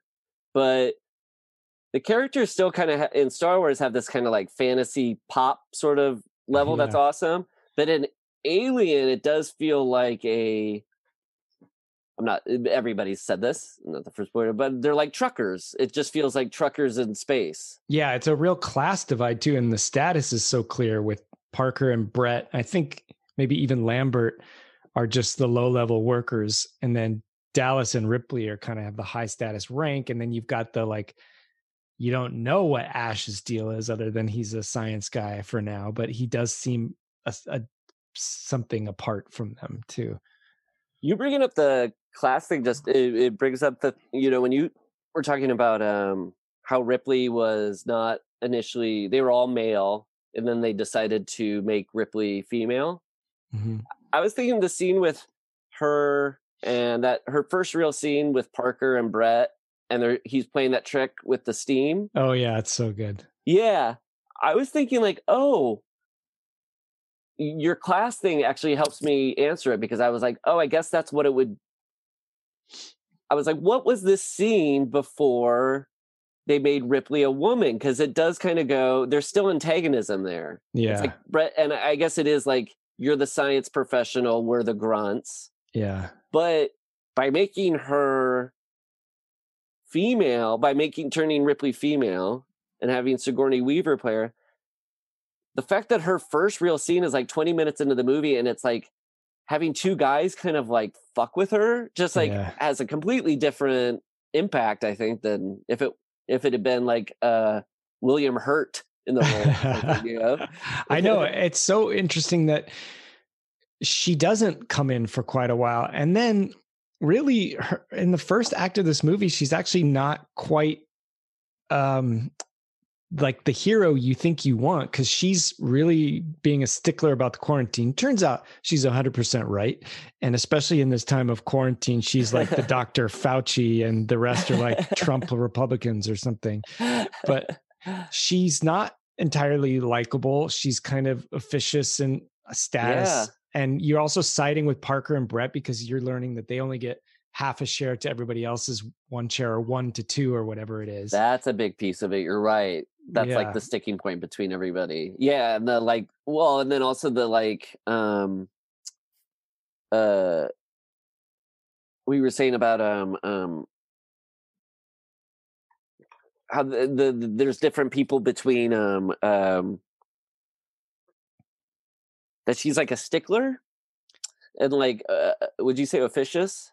Yeah, I guess sticklers. If I don't know if I mean that. She is just like. No, I agree. Like, because this is what I was going to say with Sigourney Weaver, was like, she was like, after Aliens, or even after the initial Alien, when people would write Ripley, she was like, they'd always write her as like a gym teacher or a gym coach, which was like, we got to get some fucking asses in here, move your asses. Yeah. And she was like, it was getting it wrong, because what she really is just like aloof. Yeah. And Yeah. And when I was watching this, I was like, makes her in some ways an anti-hero, that by the end, she's like telling Parker and Lambert to like go and do a bunch of like the real shit that needs to be done, that in a normal movie a hero would be like, you guys stay here, I gotta go do this. She's telling them to go do that, and she's kind of like putzing around and getting a cat. I know, you're right. And I get the feeling that she's doing this quarantine not because she's like a by the book rules follower. It's because she's smart enough to know that this is actually the right thing to do. Yeah. Yep. Yeah. She's definitely seems like the smartest person. And like, I guess in true final girl fashion, the person who's the least kind of like entrenched in the group dynamics is the person who kind of has the catbird seat to sort of see how the dynamics playing out, and they become the master of the game or whatever. Like Lori can or whatever. The Final Girl thing is interesting too, because I was trying to think of it. Is it just like Texas Chainsaw by this point? Is like when they make the choice to be like, oh, it's going to be more interesting if Ripley at the end, who's facing off with the alien, as a woman, and then the year before this is Halloween, which I don't think those two could have been on the. I'm just trying to think of what they're both pulling from. Did they? I mean, Lambert's on a hook later.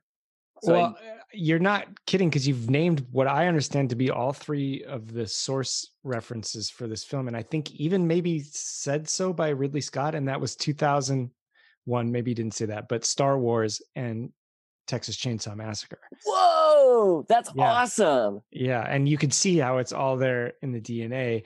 And that thing about Ripley, that she doesn't do things by the book, she does it because it's right. And they show it the other way when she learns that the crew's expendable, and she's going to buck convention and just say, fuck you to this whole mission.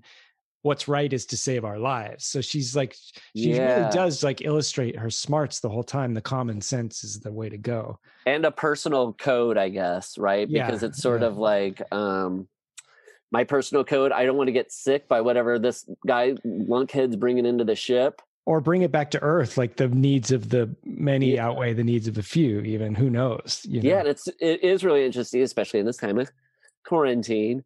There's nobody on her side. No, I know. Like even Parker and Brett don't go, hey, thanks for looking out for us. This is insane that they would be trying to bring in an alien on our ship when they could just have somebody else come out here later. Yeah, she's just got like, she's almost like a Vulcan in a way. She's kind of all logic, but she still is like ethically and morally right. She goes to save the cat. And isn't that where we literally get the screenwriting book, Save the Cat, from this movie? Isn't that right? I don't know. I don't know if I don't know where the origins of Save the Cat is. So that I'm sure that's it. I think, let me check. That's awesome. And that is heroic that she, when she goes and does that, when she tells them to go do that, I actually really like it, because it is like the anti-gym coach thing she's talking about, or gym teacher or football coach. Like, she kind of, did you notice this? Like, she sort of like is weak and kind of goes,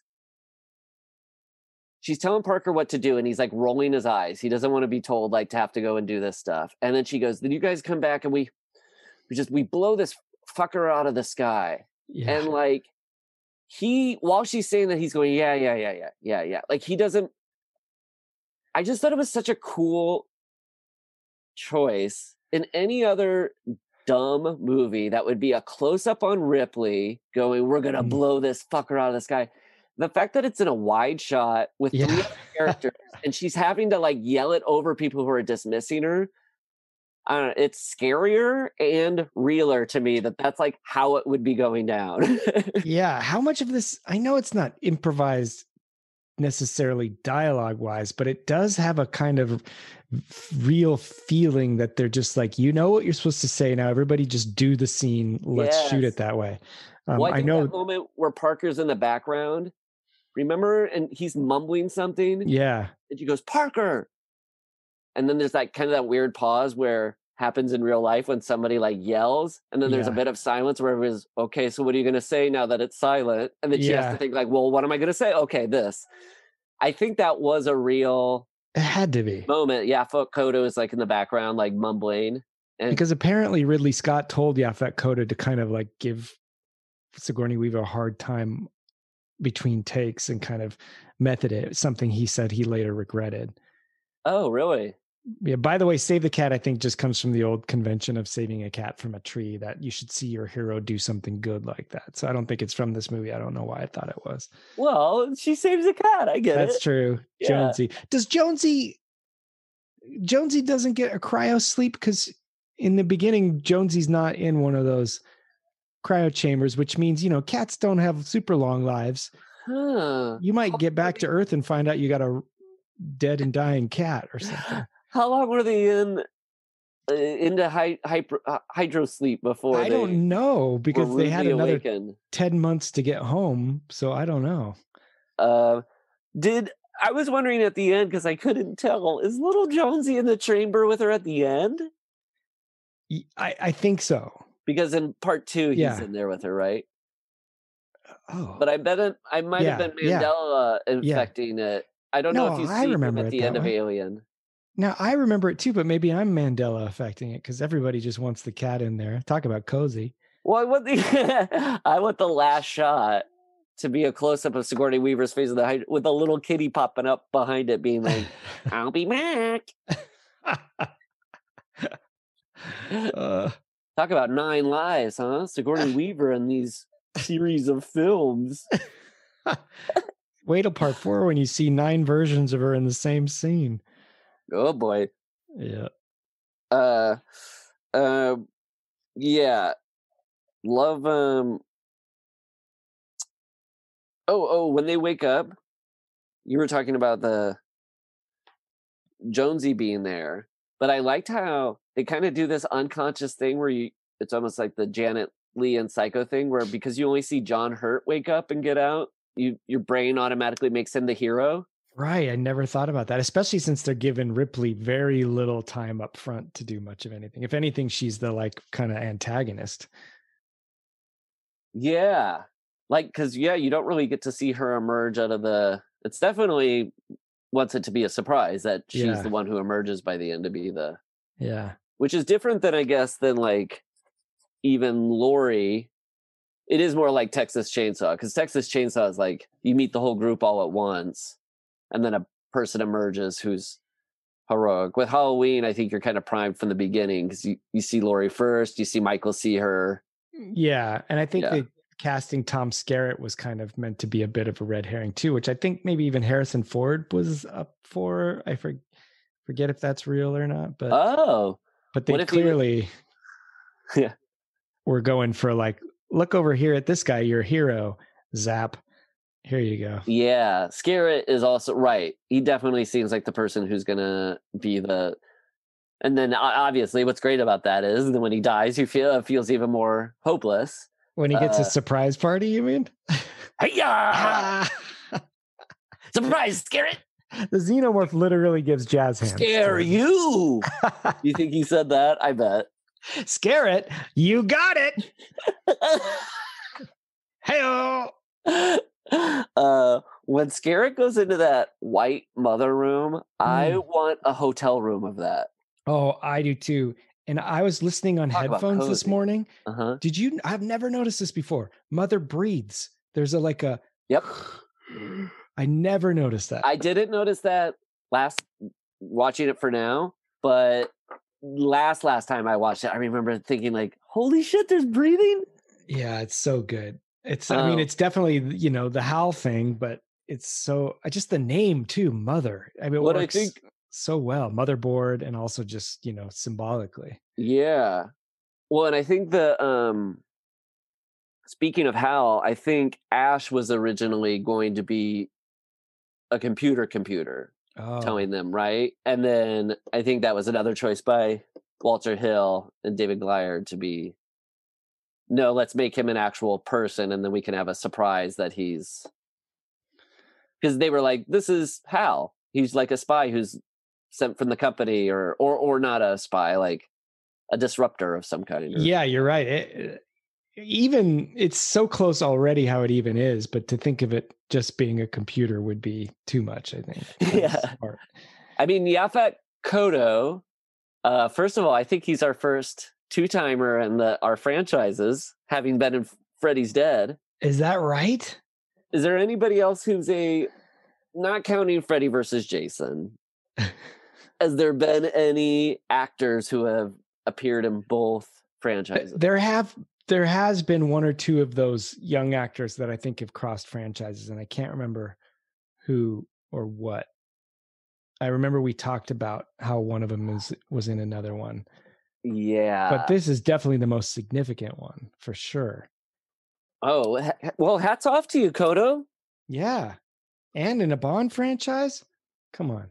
Oh my gosh, that's like the bad guy and Who's the guy who was a bad guy in Live and Let Never Die. Say Never, Oh, and is a bad guy in Star Wars, and then the big baddie in Last Crusade. Who's that actor? oh yeah, Julian Glover. That's right. Yes, Yeah. of course. Yeah, that's right. He's in And Game of Thrones. Star Wars, Game of Thrones, Indiana Jones, James Bond. I mean, you don't need any more. That's Oh boy, who's Yeah. been in the most? That one guy who was like in Lord of the Rings and the Matrix. He had a nice little racket there for a while. Oh, Hugo Weaving. Yeah. Yeah, yeah. This is our section of Password where I describe actors vaguely, and then Gorley's there to help me give it an actual name.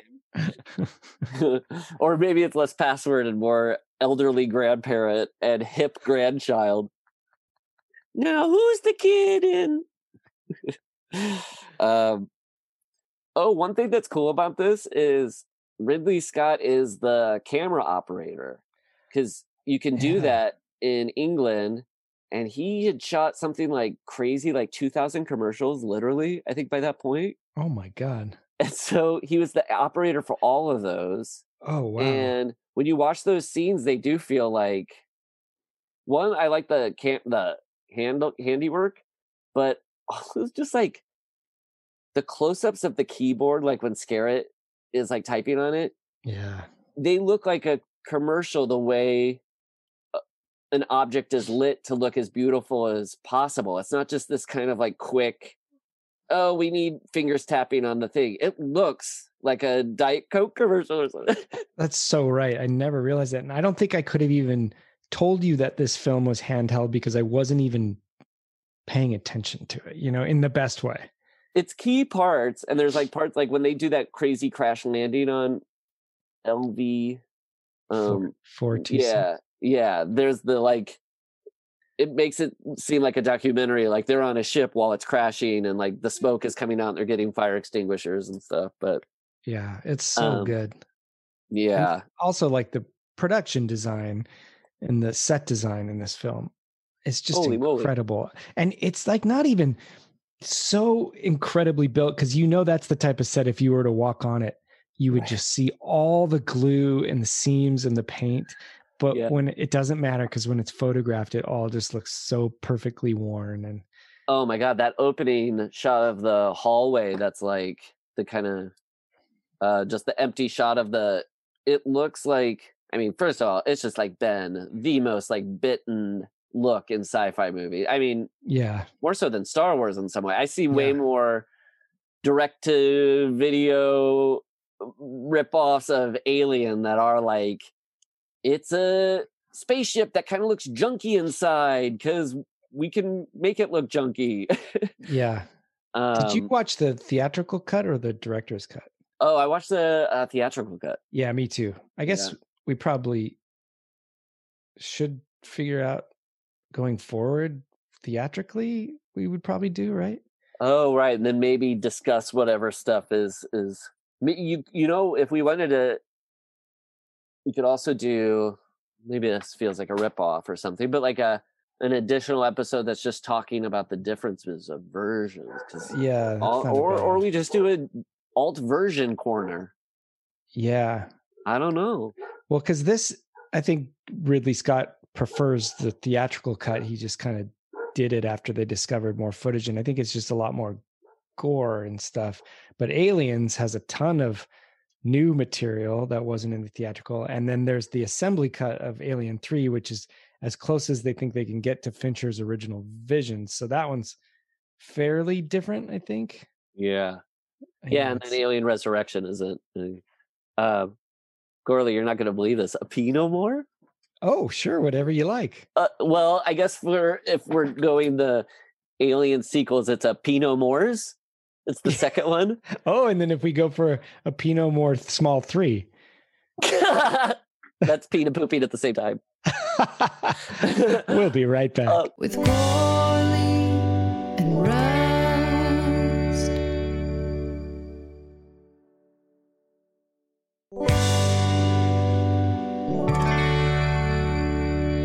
We're back. We are back. Yeah, so I guess we're they where are you at right now with your thoughts? I guess it is they've done their big heavy duty landing that kind of like Yeah, and then we get into this other world where they do that brilliant technique of building a set and putting the cinematographer's kids in the spacesuits to make it look even bigger. Yeah, and I knew that, but I've never looked closely. But this was the first time I got up to the screen and looked in. You Yeah. see a kid's face. You do? I feel like you could Yes. just see like kid walks, even though like an adult in a spacesuit that big feels like a kid walk. It still feels like, and I can't remember, did they plan to do that from the beginning, or did they look at it and go, it needs more dynamic scope? I think it was like we'll get more scale or bigger difference between the two if we have kids. And you're right, the one at the very end who's coming up the ladder, it looks like an adult who's just like in a spacesuit and trying to get up, but it's more totally a little kid trying to like get up to the kitchen table. Dad, I just came along because I didn't have a choice, and you put me in this. The other effect thing, yeah. Daddy, you promised me a giant lolly. Why didn't I try to get one of these kids when I was there too? What am I, crazy? You know what? I think it was actually Ridley Scott's sons. Oh, really? I read that it was the cinematographers. Oh my! Have you God. met Ridley Scott's son? Yeah. What are those hats? When the kid wanted a giant lolly right now, I remember when that happened. Yeah, the little straw boaters. Yeah, that's what they are. With the ribbon hanging off. it? Yes. Yes.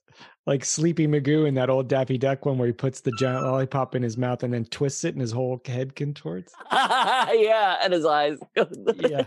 Is that straw boater hat? Is that a thing that kids really ever wore? I must have been like turn of the century or something. Yeah.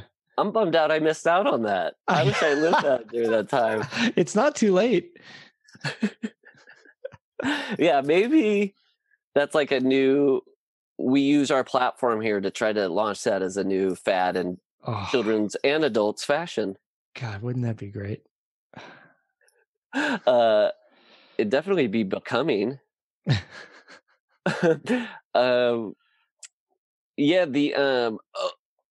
I do like when they first land, Ian Holm does that when you rewatch it, part of the fun of rewatching Alien is noticing how many times Ash is just so pulling the strings to get them to go where he wants to. Because there's a part where they're like, it's dark out, maybe we should wait. Or no, it's too dark out. And you hear him go, well, the sun's going to come up in about 20 minutes. Yeah. It's like dad trying to get you in the car for vacation or something. Manipulative son of a bitch. Yeah. But he also is like always kind of trying to help. Like, I made you this motion detector that measures air density. And then later they're like, it's not working. And Ripley, like, kind of background goes, air density, something like that. I don't remember what it was. Yeah. I like she kind of asks him, like, yeah, how does that work? And he's like, if you've ever worked a job with a group of people who low level kind of hate each other, it's such a fun, dark comedy, Alien. Like seeing a guy have to like explain why the motion sensors work. Yeah, it's the original Office, basically. Do you think that's where Ricky Gervais was inspired? Yeah. Also, I like his little run that he does before he gets in his chair. Ash. He does that little like.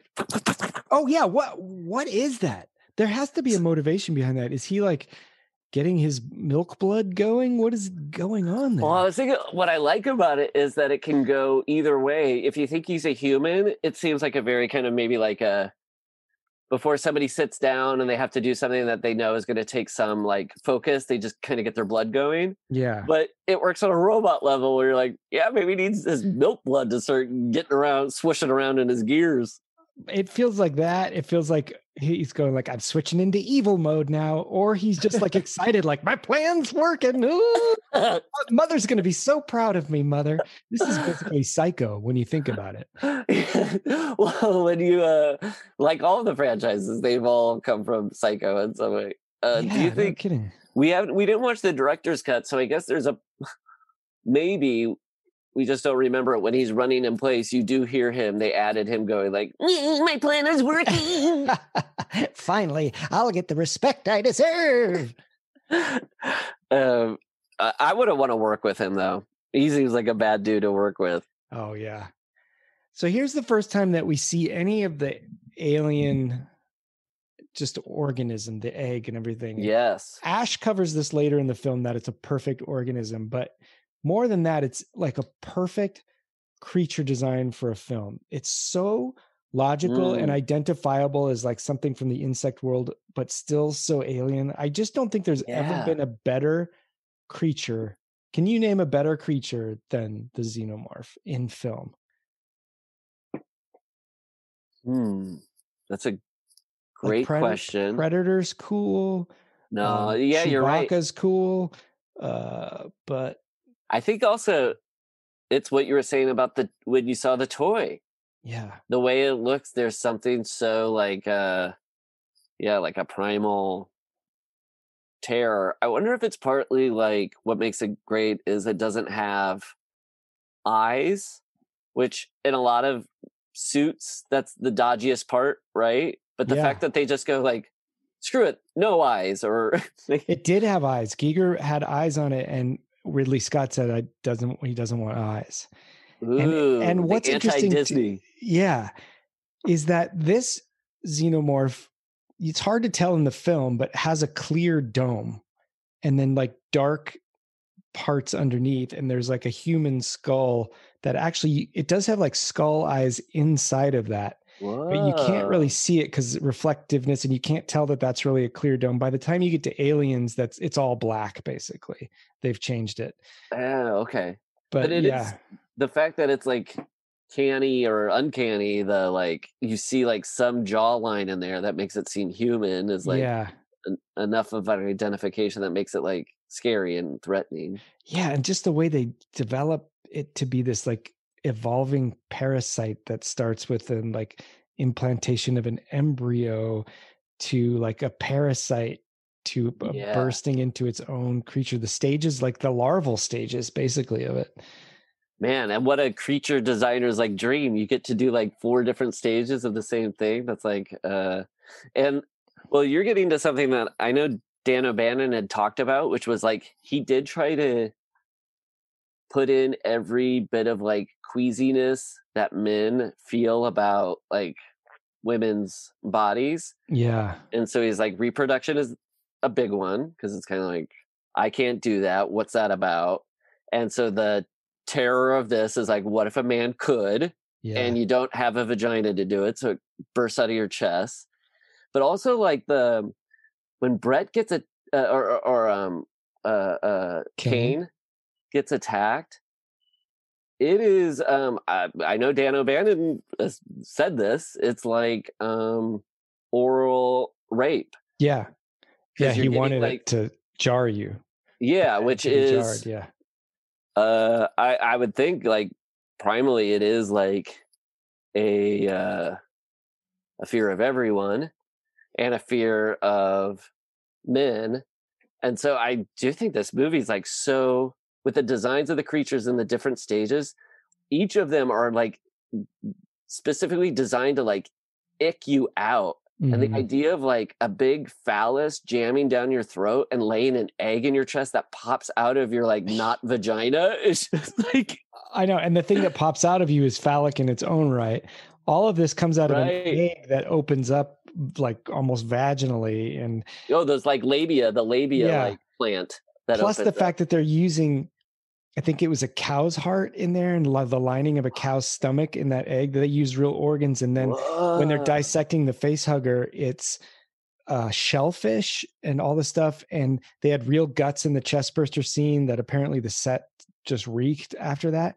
Then I never caught this before. When you see Ash, his head's ripped open and they're messing with the fiber optics and those little clear bulbs in him, underlying all of that is like an intestine. I never put it together that Ash had organic part. Like I knew he is kind of like bio-organic. but you're right. Of course, I never thought about that either, but he would have some bio, like, intestinal tract. But he has, like, organs in there. So it makes me wonder, was Ash once human? And whoa. Yeah. That's cool. Yeah. Yeah. Well, and then when Ash kills Ripley, it's like a repeat of he rolls up a dirty magazine. It's porn. Yeah. That's like a porno magazine to shove it down her throat. Yeah. And she's going to behind them is like naked women pinups. Yeah. And here's a gloft. There's like all these naked women pinups. And then above that is just a magazine photo of a bunch of fried eggs.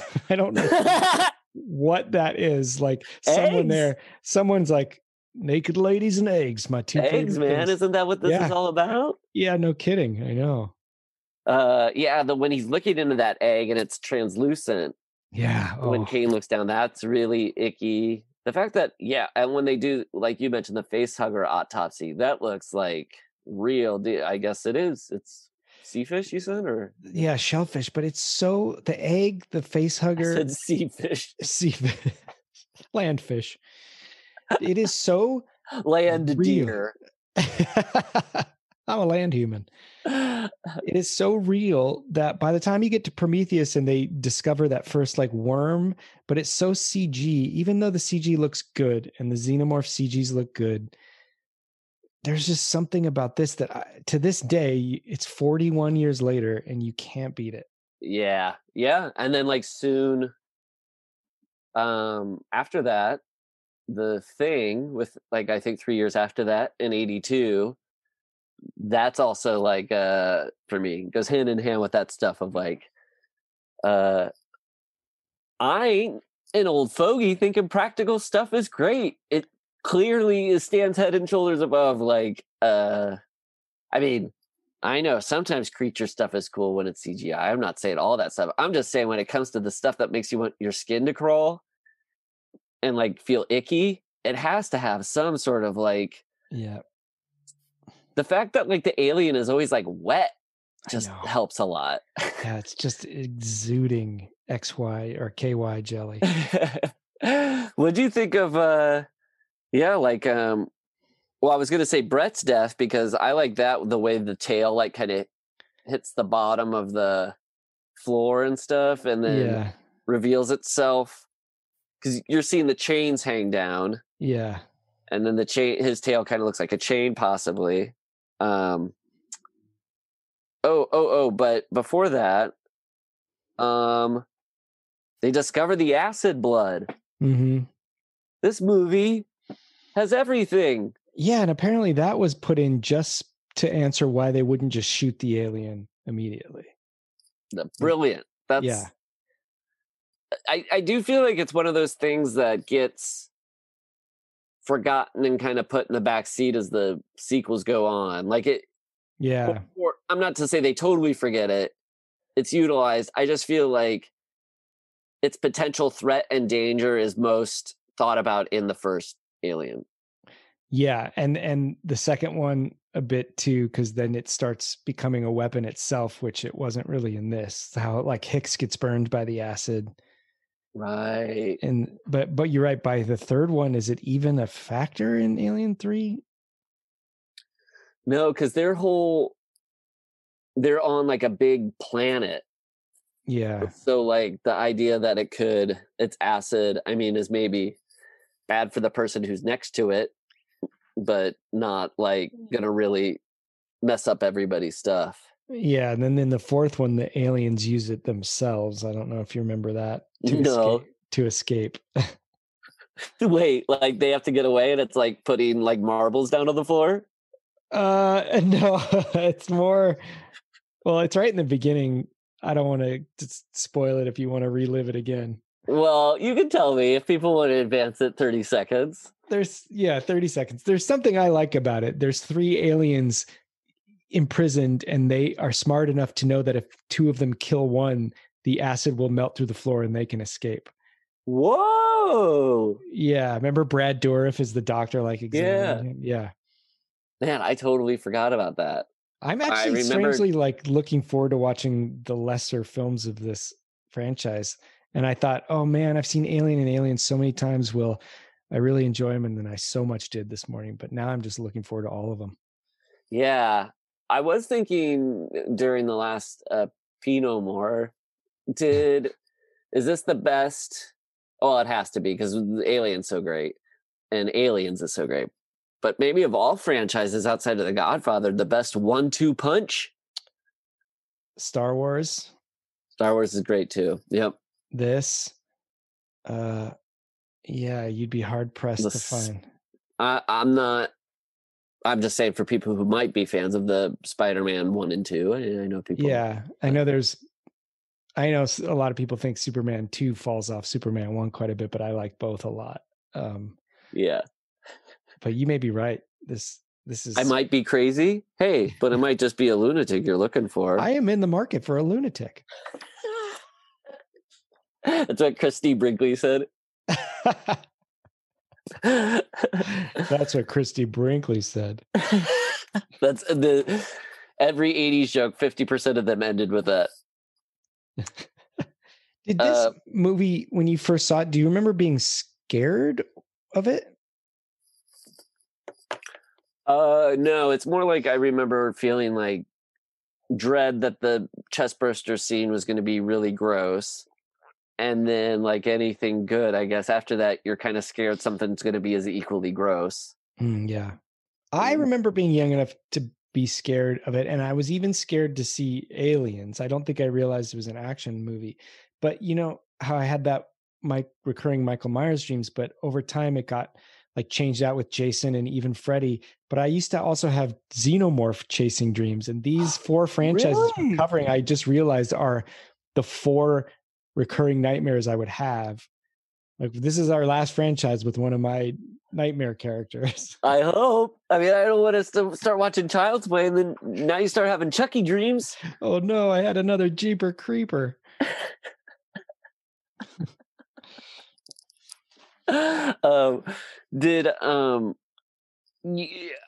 you were saying that, it made me realize I think the first full Alien like series of scenes that I saw was when Aliens was on CBS Sunday night or something. Oh yeah, where they put some of that new footage in. Well, I didn't know, but I remember just yeah. watching the end when she's like picking it up with the mechanized suit. Yeah.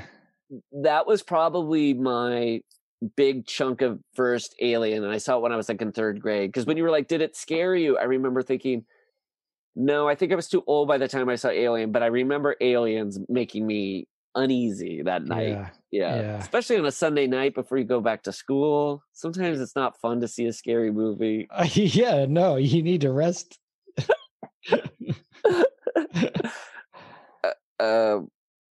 One thing that okay, so when Kane dies, you just asking if I was scared.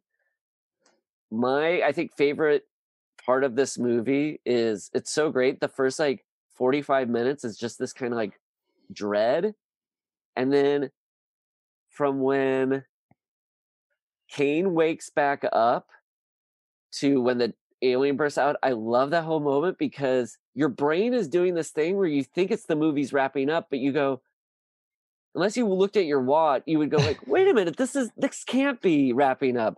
But like, and because it's been so oppressive and there hasn't been much levity, like when you see him, they're all laughing and you know the ship has gone and left that planet, you're like, where else could this go?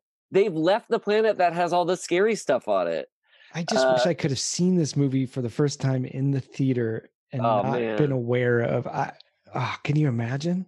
People, I bet like if you were a filmmaker if you were Ridley Scott and you're sitting and watching an audience, it'd be so fun to see the audience just like relax. Knowing like it's such a mean thing to like right before this like insane. I want an Eternal Sunshine of the Spotless Mind for movies. Oh, yes. Or the Men in Black thing, you know. Which movie would you most want that for? Oh, maybe my Alien? God. I couldn't even tell you. It's so weird because so many of these amazing films like you saw it as a kid, so I can only kind of half remember, but as an adult, seeing Casino Royale for the first time just filled me with joy. That's so funny you made the choice of, I'm going to focus on the ones where I did get that, because I was doing that too. I was just like, what moments don't I have to do the Men in Black thing for? And I'm like, I'm glad I got this Sixth Sense experience. Yeah. I remember renting Seven and seeing that ending probably like 8 months after the movie had come out in theaters and being so glad nobody spoiled it for me. Oh, right. Yeah. 'Cause I got that experience. But ones that I wish I had, that I knew what was coming, and I don't know. Alien might be it. Alien would be a good one. Empire Strikes Back, because I was so young. Oh, yeah. You know, I don't know if it, like, I even understood the certain, like, implications of it all. Were you one of those kids who thought maybe he was lying? I don't even remember. I remember seeing it in the theater. I remember the theater I went to with my cousin. I just don't remember that. I don't. Did he turn to you and then tell you, "I'm not your cousin"? You're like, no. Yeah, and he cut off my arm. When they shoot Kane out of the spaceship, he's like a space mummy. My note is, I'm surprised Ash let Kane's body be ejected. You'd think he'd be like, I got to save all this like research material. Yeah, the tissue. Yeah. Maybe if you look closely, you see Ash get into like a little machine, like, and go and grab it and bring it back. What's the elite club of actors who have had characters die and get launched into space? So Leonard Nimoy, John Hurt. There's some others too. I forget what they are. In Star Wars, no, I guess Han Solo just gets put in a tomb-like thing, but he doesn't get shot out into space. He just gets launched through space in a ship. Yeah. I feel like there are more. Elite club. There are some that get like tossed out to sea, to like in Master and Commander. I think they do the same kind of thing, but just to sea. Well, our boy Osama got it. Oh, that's right. Yeah, our boy, friend of the podcast, Osama bin Laden. We know you've been listening in your secret undersea compartment with your 72 versions of this podcast. Well, I was gonna say, I know a couple of them aren't. I'm not saying because I betted them. Oh, they're just friends of mine, and they told me they like. Okay. Up. I was thinking it was 72 versions of this podcast, and he's such a high-level Patreon. He's the one person we do 72 different recordings of each episode for, Osama bin Laden. And that's a true story.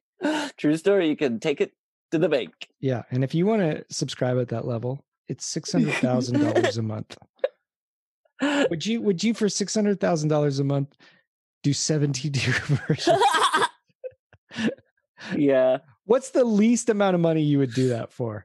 To do 72 different versions of the same episode? Yeah. And they have to be like 2 to 3 hours long. So it would be like you'd have to do like 2 a day. It would be a full-time job.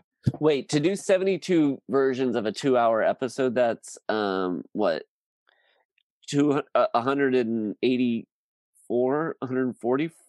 Well, if you're doing 72 episodes, you break that into, that's 31. So you're basically you have to do 2 a day to get there. You have to do 2 episodes a day. To get them done in like how many, what time frame? A month, because this is monthly. We have to do this. And that's I can do that. Saturdays and Sundays. So some days if you want a weekend, you got to take. Right. You got to do a 4 hour. Probably do 3 a day and then sometimes 2 a day. You don't have to say what your price is, but I would like you to just think about it and examine it yourself and later on. What if we went by a per day rate? I think that could make it easier for me. Okay. Like if somebody's saying you got to devote 6 hours doing one version and then 2 different versions that day of the same hour or the same. That'd be the toughest part, is how hard it would get towards the end of the month, because you're talking about the same thing and you're doing it for Osama bin Laden.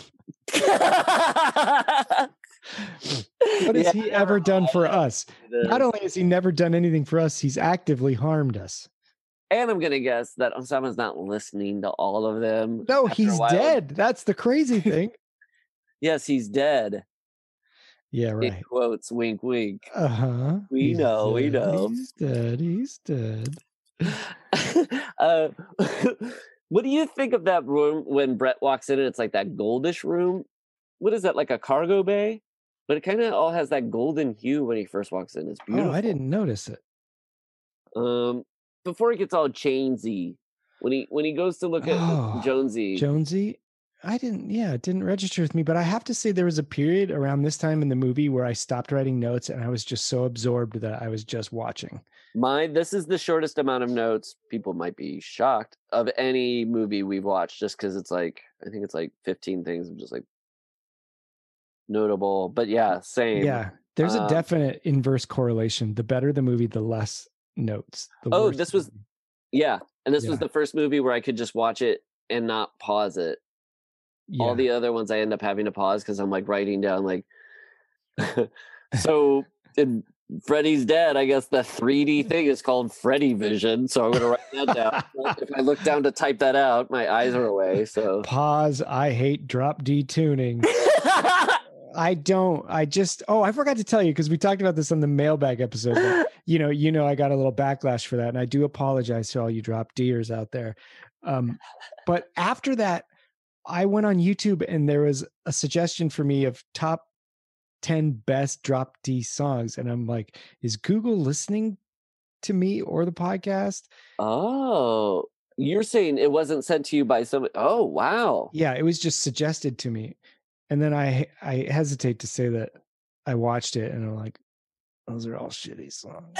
No, I'm not dissing Drop D because I did realize it's Just an like the era example. of Drop D that I hate. It's that 2000s, like all like I still don't even know what to call it, but sludge. Yeah, it's not a Nirvana Drop D that I dislike. I like that. You know, and there's some other stuff, the Pavement stuff. I love Pavement. So clearly I don't know what I'm talking about. And I'm really sorry.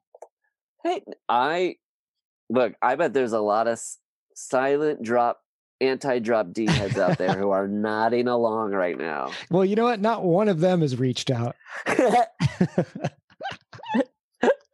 Let's hear from them. Can hear you drop a D, a deuce.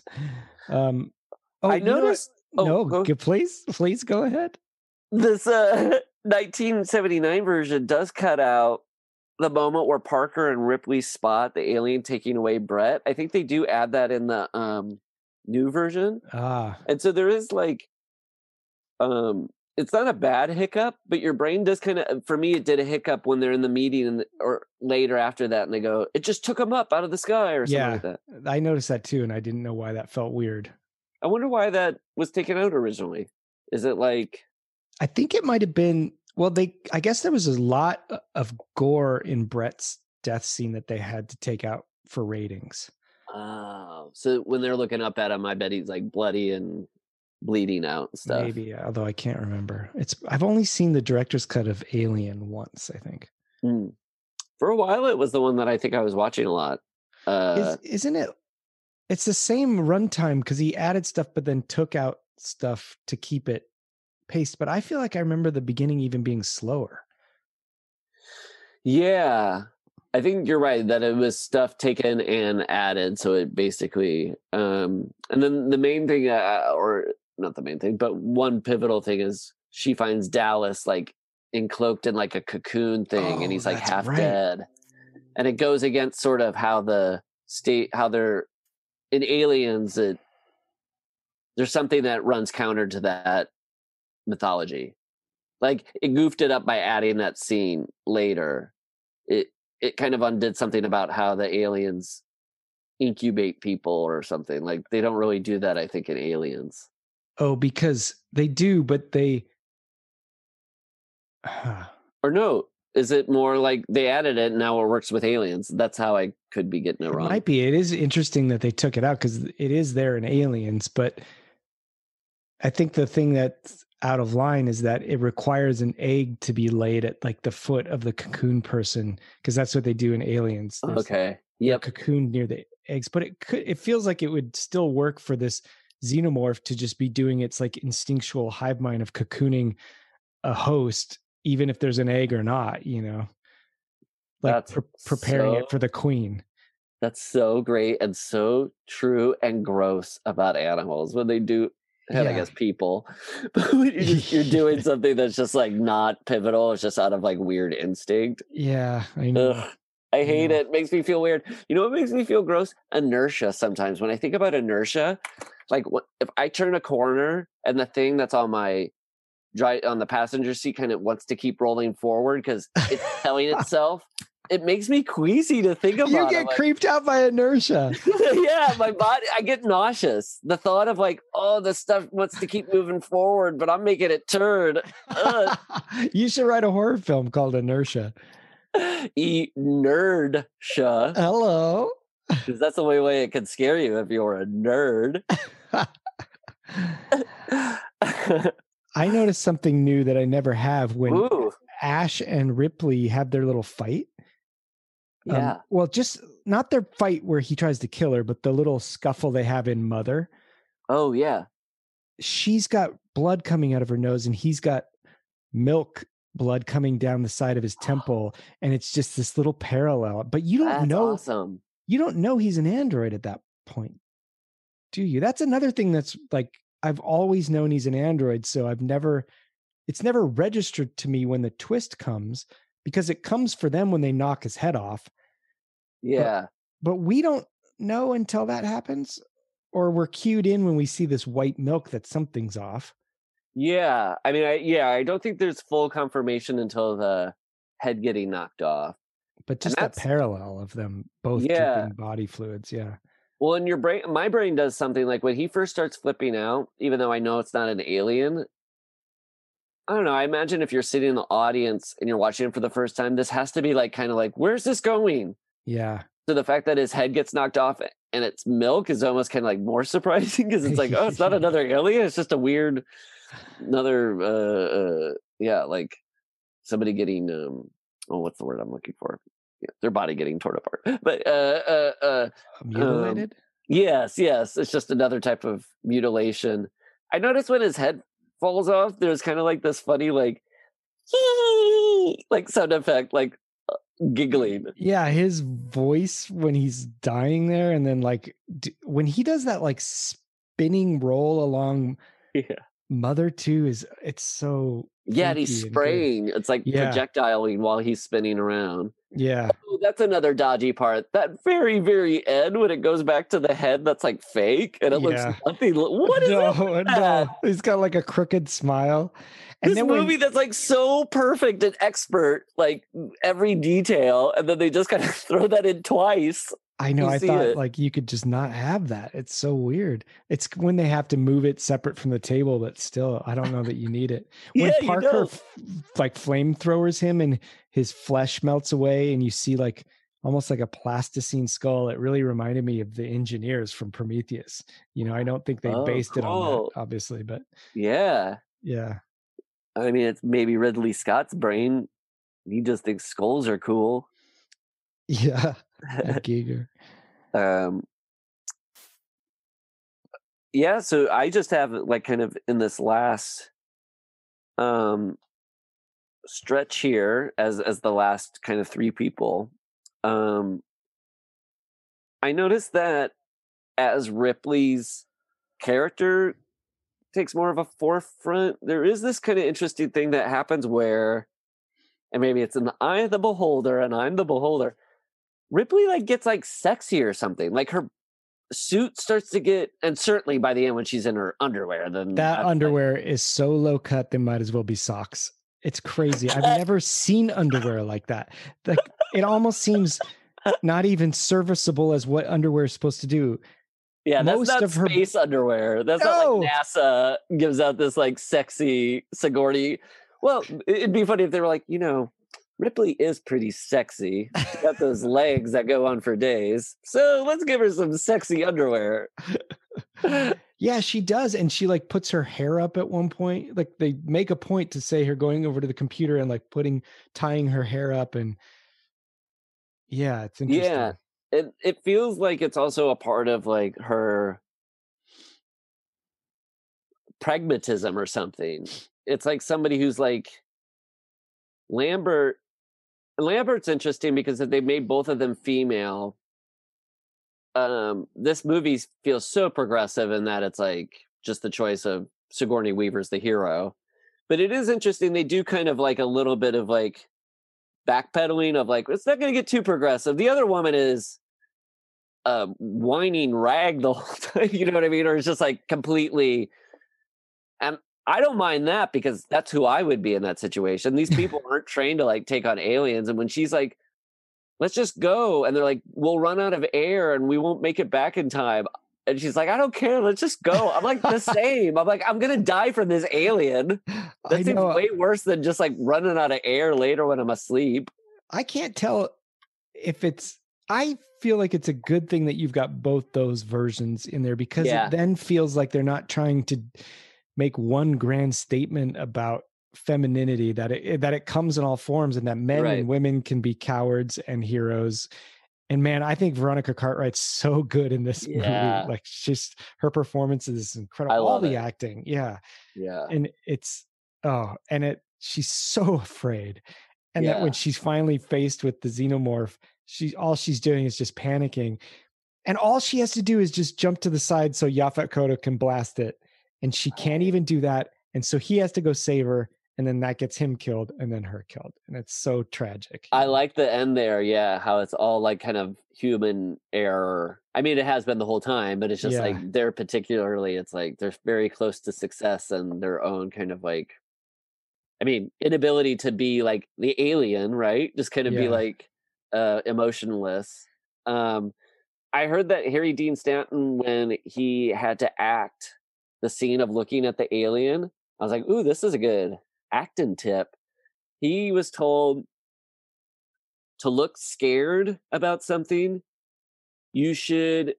Somebody told him, look as if you're confused by what you're looking at. Like that's an easier way to like sell. Like, oh, that's cool. Like, instead of like trying to like, how do I show abject terror? Yeah. Like just being like, I guess, and I did think about it when I've gotten scared, the moment before I realize what's happening, it is kind of this like weird, like, wait, what is that? Oh, it's a skunk. Like, most of it is kind of like confusion and mystery. It's not a lot of like declaration of my terror. Yeah.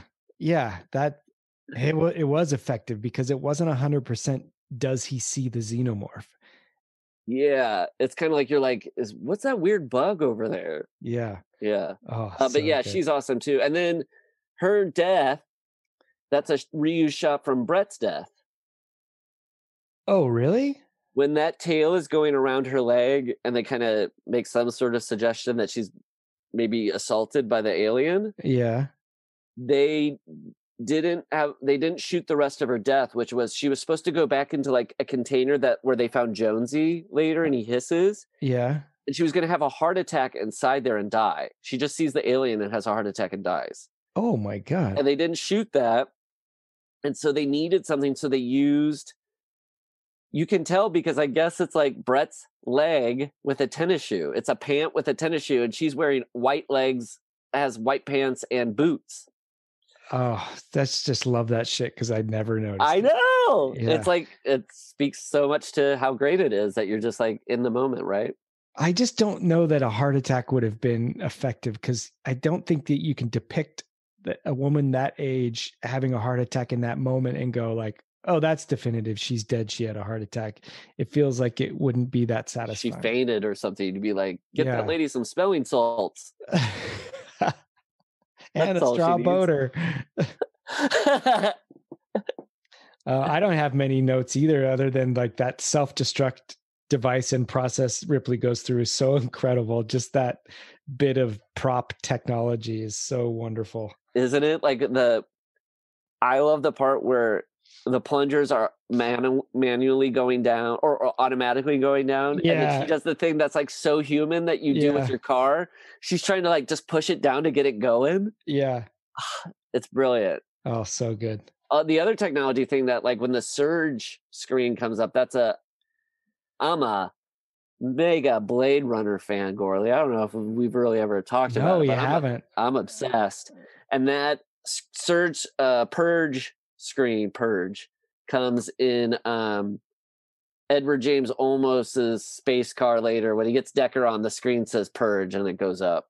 Oh, It's the exact same graphic. But there's a lot of, I think, like Blade Runner, Replicant, Alien, cyborg it makes sense stuff. Yeah. because Ridley Scott's a really talented artist too. So he probably did a lot of sketches and graphic design that would have been, built upon for the films. Yeah, I gotta say, Ridley Scott's a really curious person for me, where I am just like flat out obsessed with Alien and Blade Runner, and everything else I can take or leave. And I think it's Same. partly because if you're making a new movie every year and a half, there ain't no way he's putting the amount of attention and detail that he did into Alien Blade Runner that makes it so great. That's like what I feel is missing. He's the Ryan Adams of filmmaking.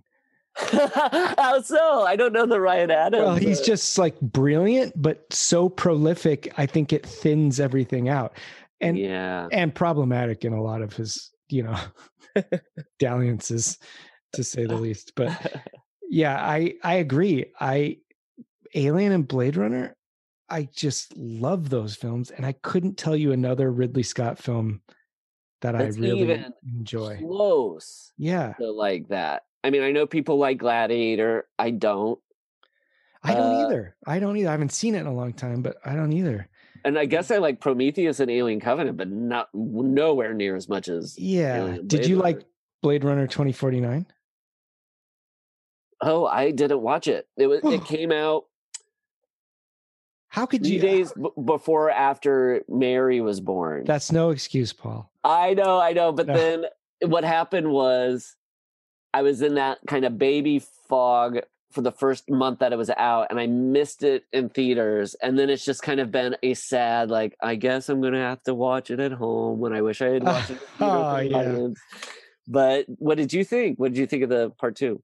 I have no idea. I have a complicated relationship with Blade Runner. I love it and I want to love it. And then every time I watch it, I do get a little bored sometimes, but I love looking at it. And I really liked looking at the 2049 one. And so I found it pretty interesting, but I only saw it once. So I don't know. You saw it in the theater when it came out. And yeah. I should watch it again.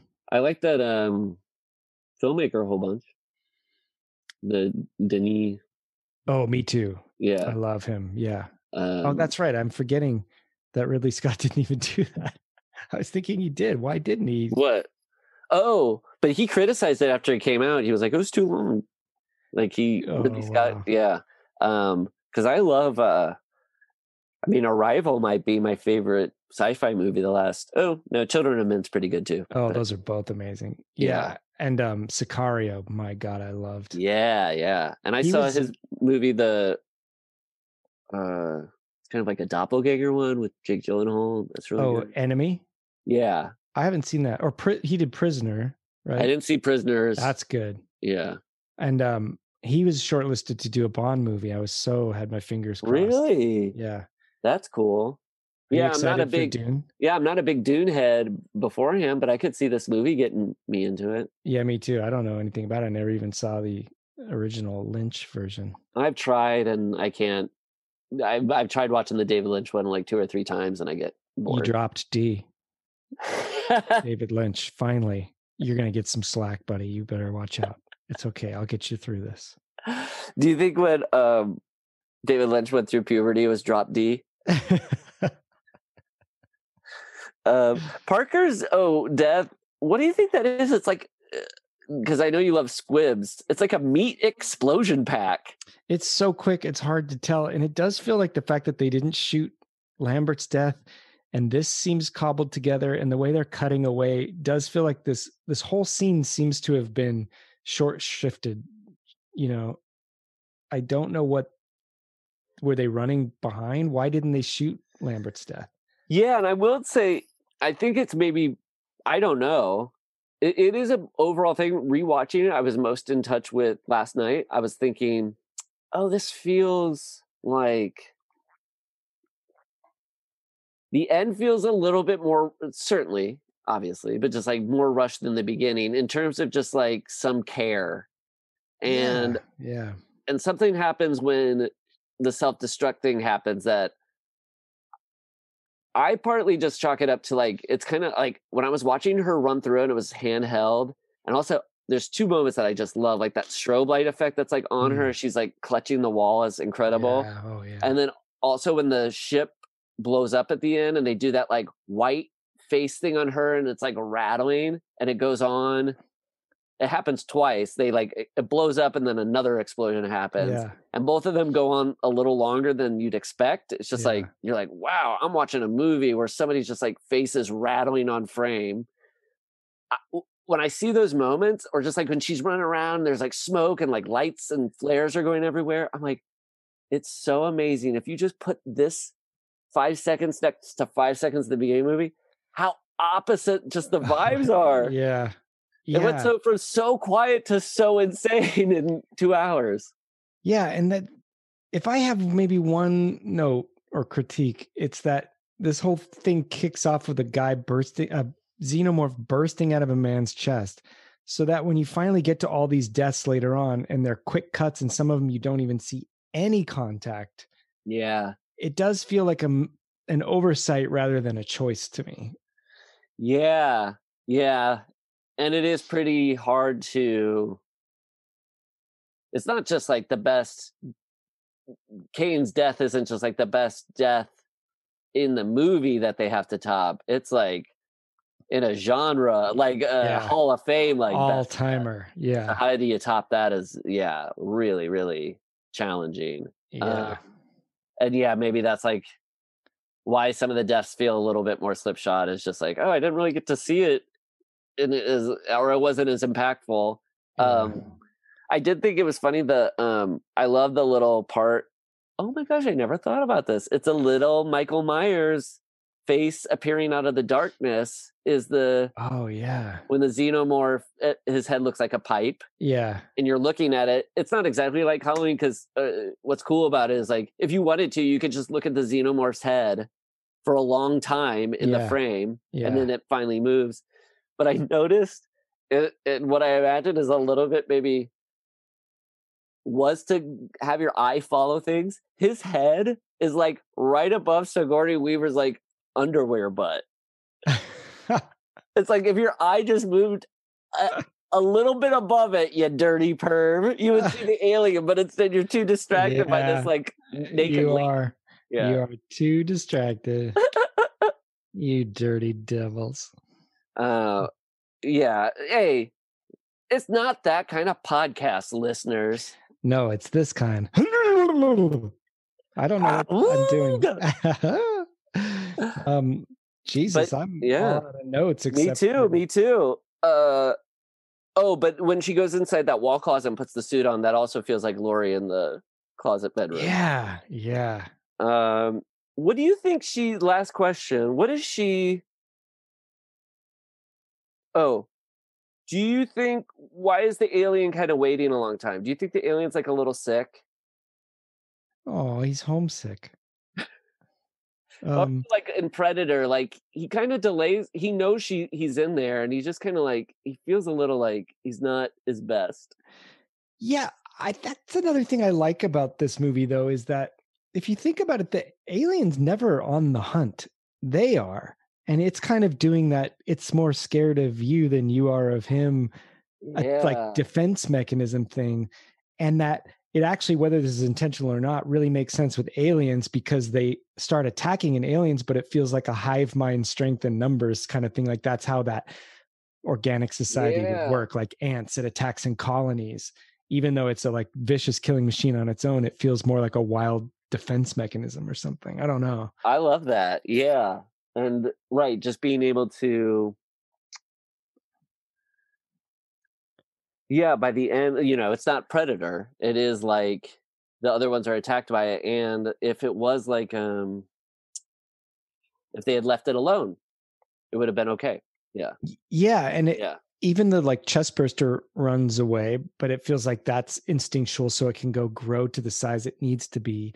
It does make sense that it would have to hunt at some point, because it feels like its whole mission is like a worker bee to get a host, cocoon it up so that the queen can lay an egg for it. That's what I love about that last 10 minutes, where you're just like, you think he's blown up, and then you find out he's in there. And then when he starts trying to crawl, when he gets thrown out and the alien tries to, I should maybe be saying she tries to go back inside the ship, and that's when she has to blast it out.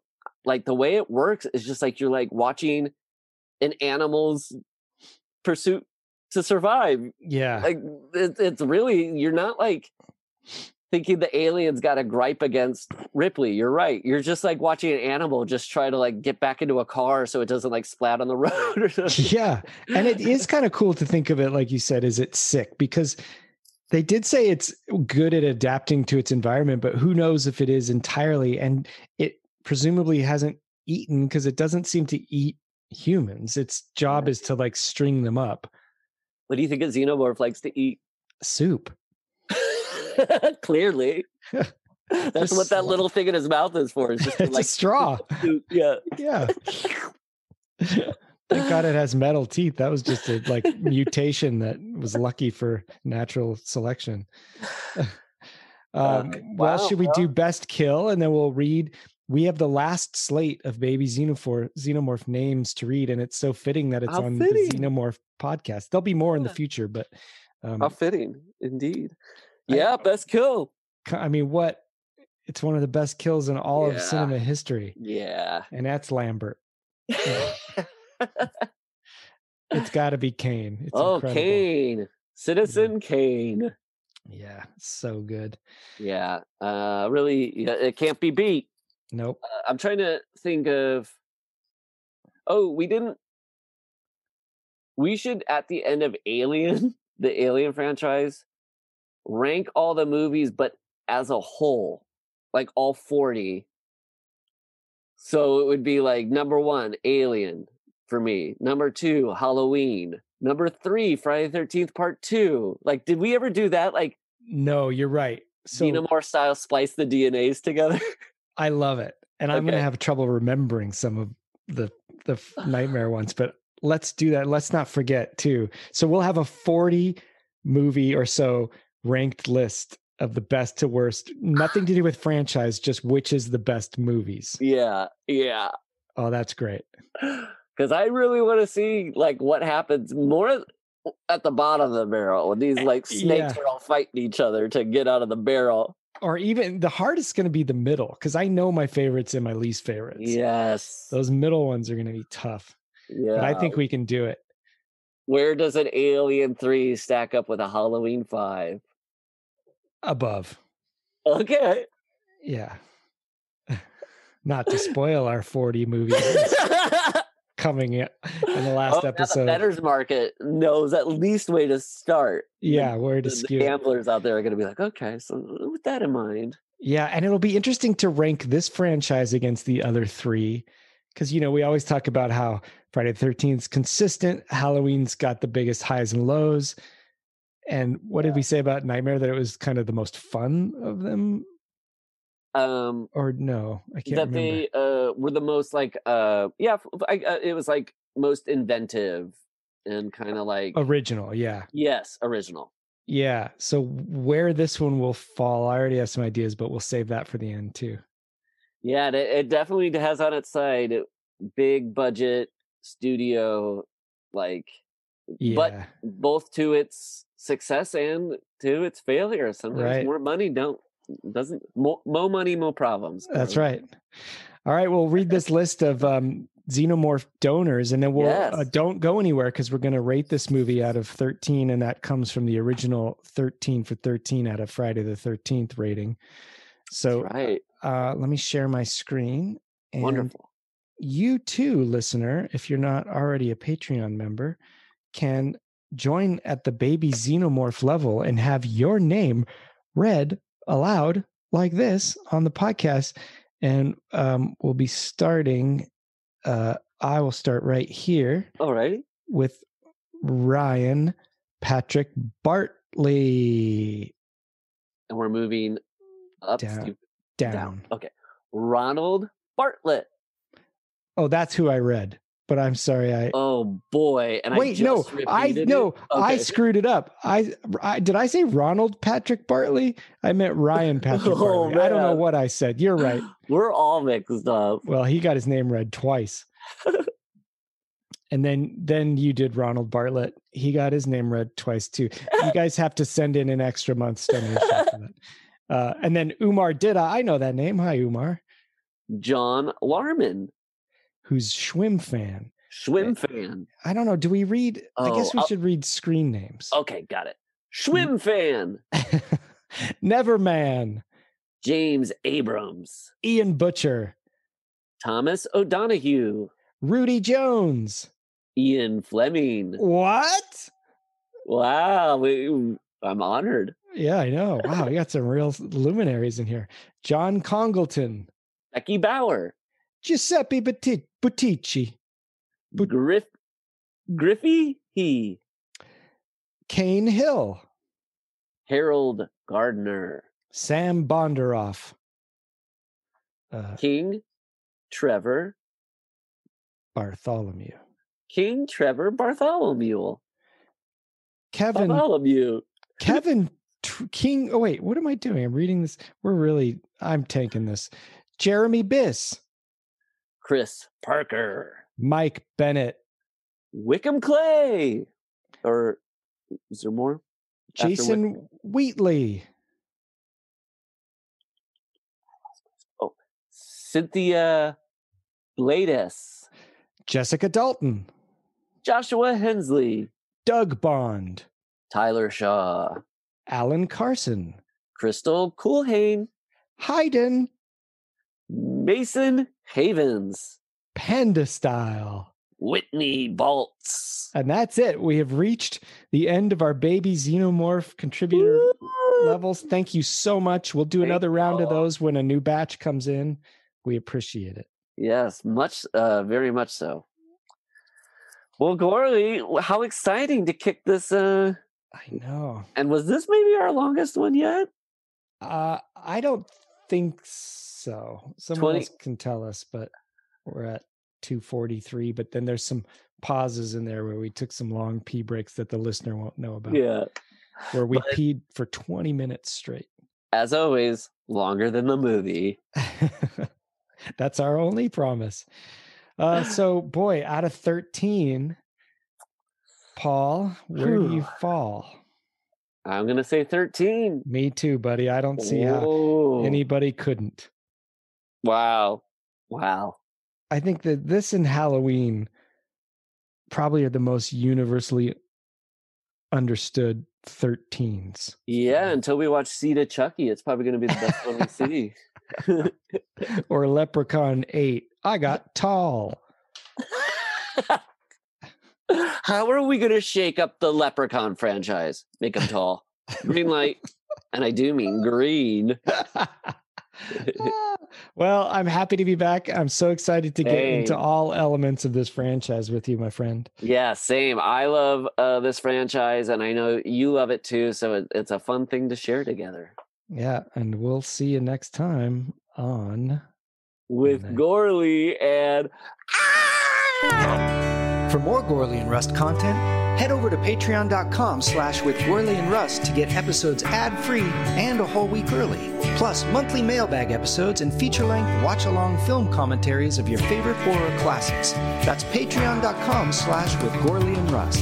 Email us at withgorleyandrust@gmail.com, and your questions might be featured on a future mailbag episode. With Gorley and Rust theme song by me, Matt Gorley, and performed by Townland. You can find us on Instagram as Townland Band, as well as Paul's fantastic band at Don't Stop or We'll Die. And why not rate and review With Gorley and Rust on Apple Podcasts? It'll help us grow the show and keep us trucking through the Jasons and the Michaels, the Leatherfaces and the Chuckies, the Aliens and the Candymans.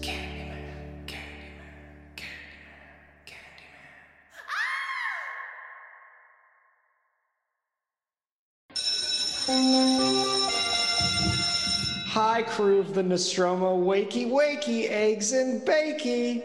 Wake up, everyone. It's your favorite Nostromo counselors. I'm Bradley Droop. I'm Terrence Flim. And don't worry, it's going to be smooth. We only woke you up out of your cryo sleep. Well, one for eggs and bakey. Actually, nude pinup naked ladies and bakey and eggs. But also, what is it?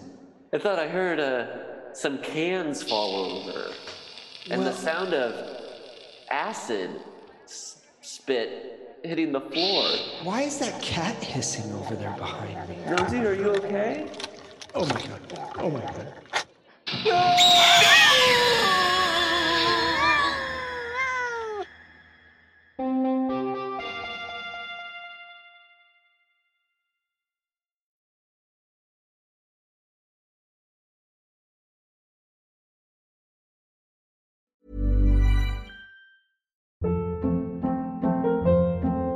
Hold up. What was that? Boring. No flavor. That was as bad as those leftovers you ate all week. Keke Palmer here, and it's time to say hello to something fresh and guilt-free. Hello Fresh. Jazz up dinner with pecan-crusted chicken or garlic butter shrimp scampi. Now that's music to my mouth. Hello Fresh. Let's get this dinner party started. Discover all the delicious possibilities at HelloFresh.com. Imagine the softest sheets you've ever felt. Now imagine them getting even softer over time. That's what you'll feel with Boll & Branch's organic cotton sheets. In a recent customer survey, 96% replied that Boll & Branch sheets get softer with every wash. Start getting your best night's sleep in these sheets that get softer and softer for years to come. Try their sheets with a 30-night guarantee. Plus, get 15% off your first order at bollandbranch.com. Code BUTTERY. Exclusions apply. See site for details.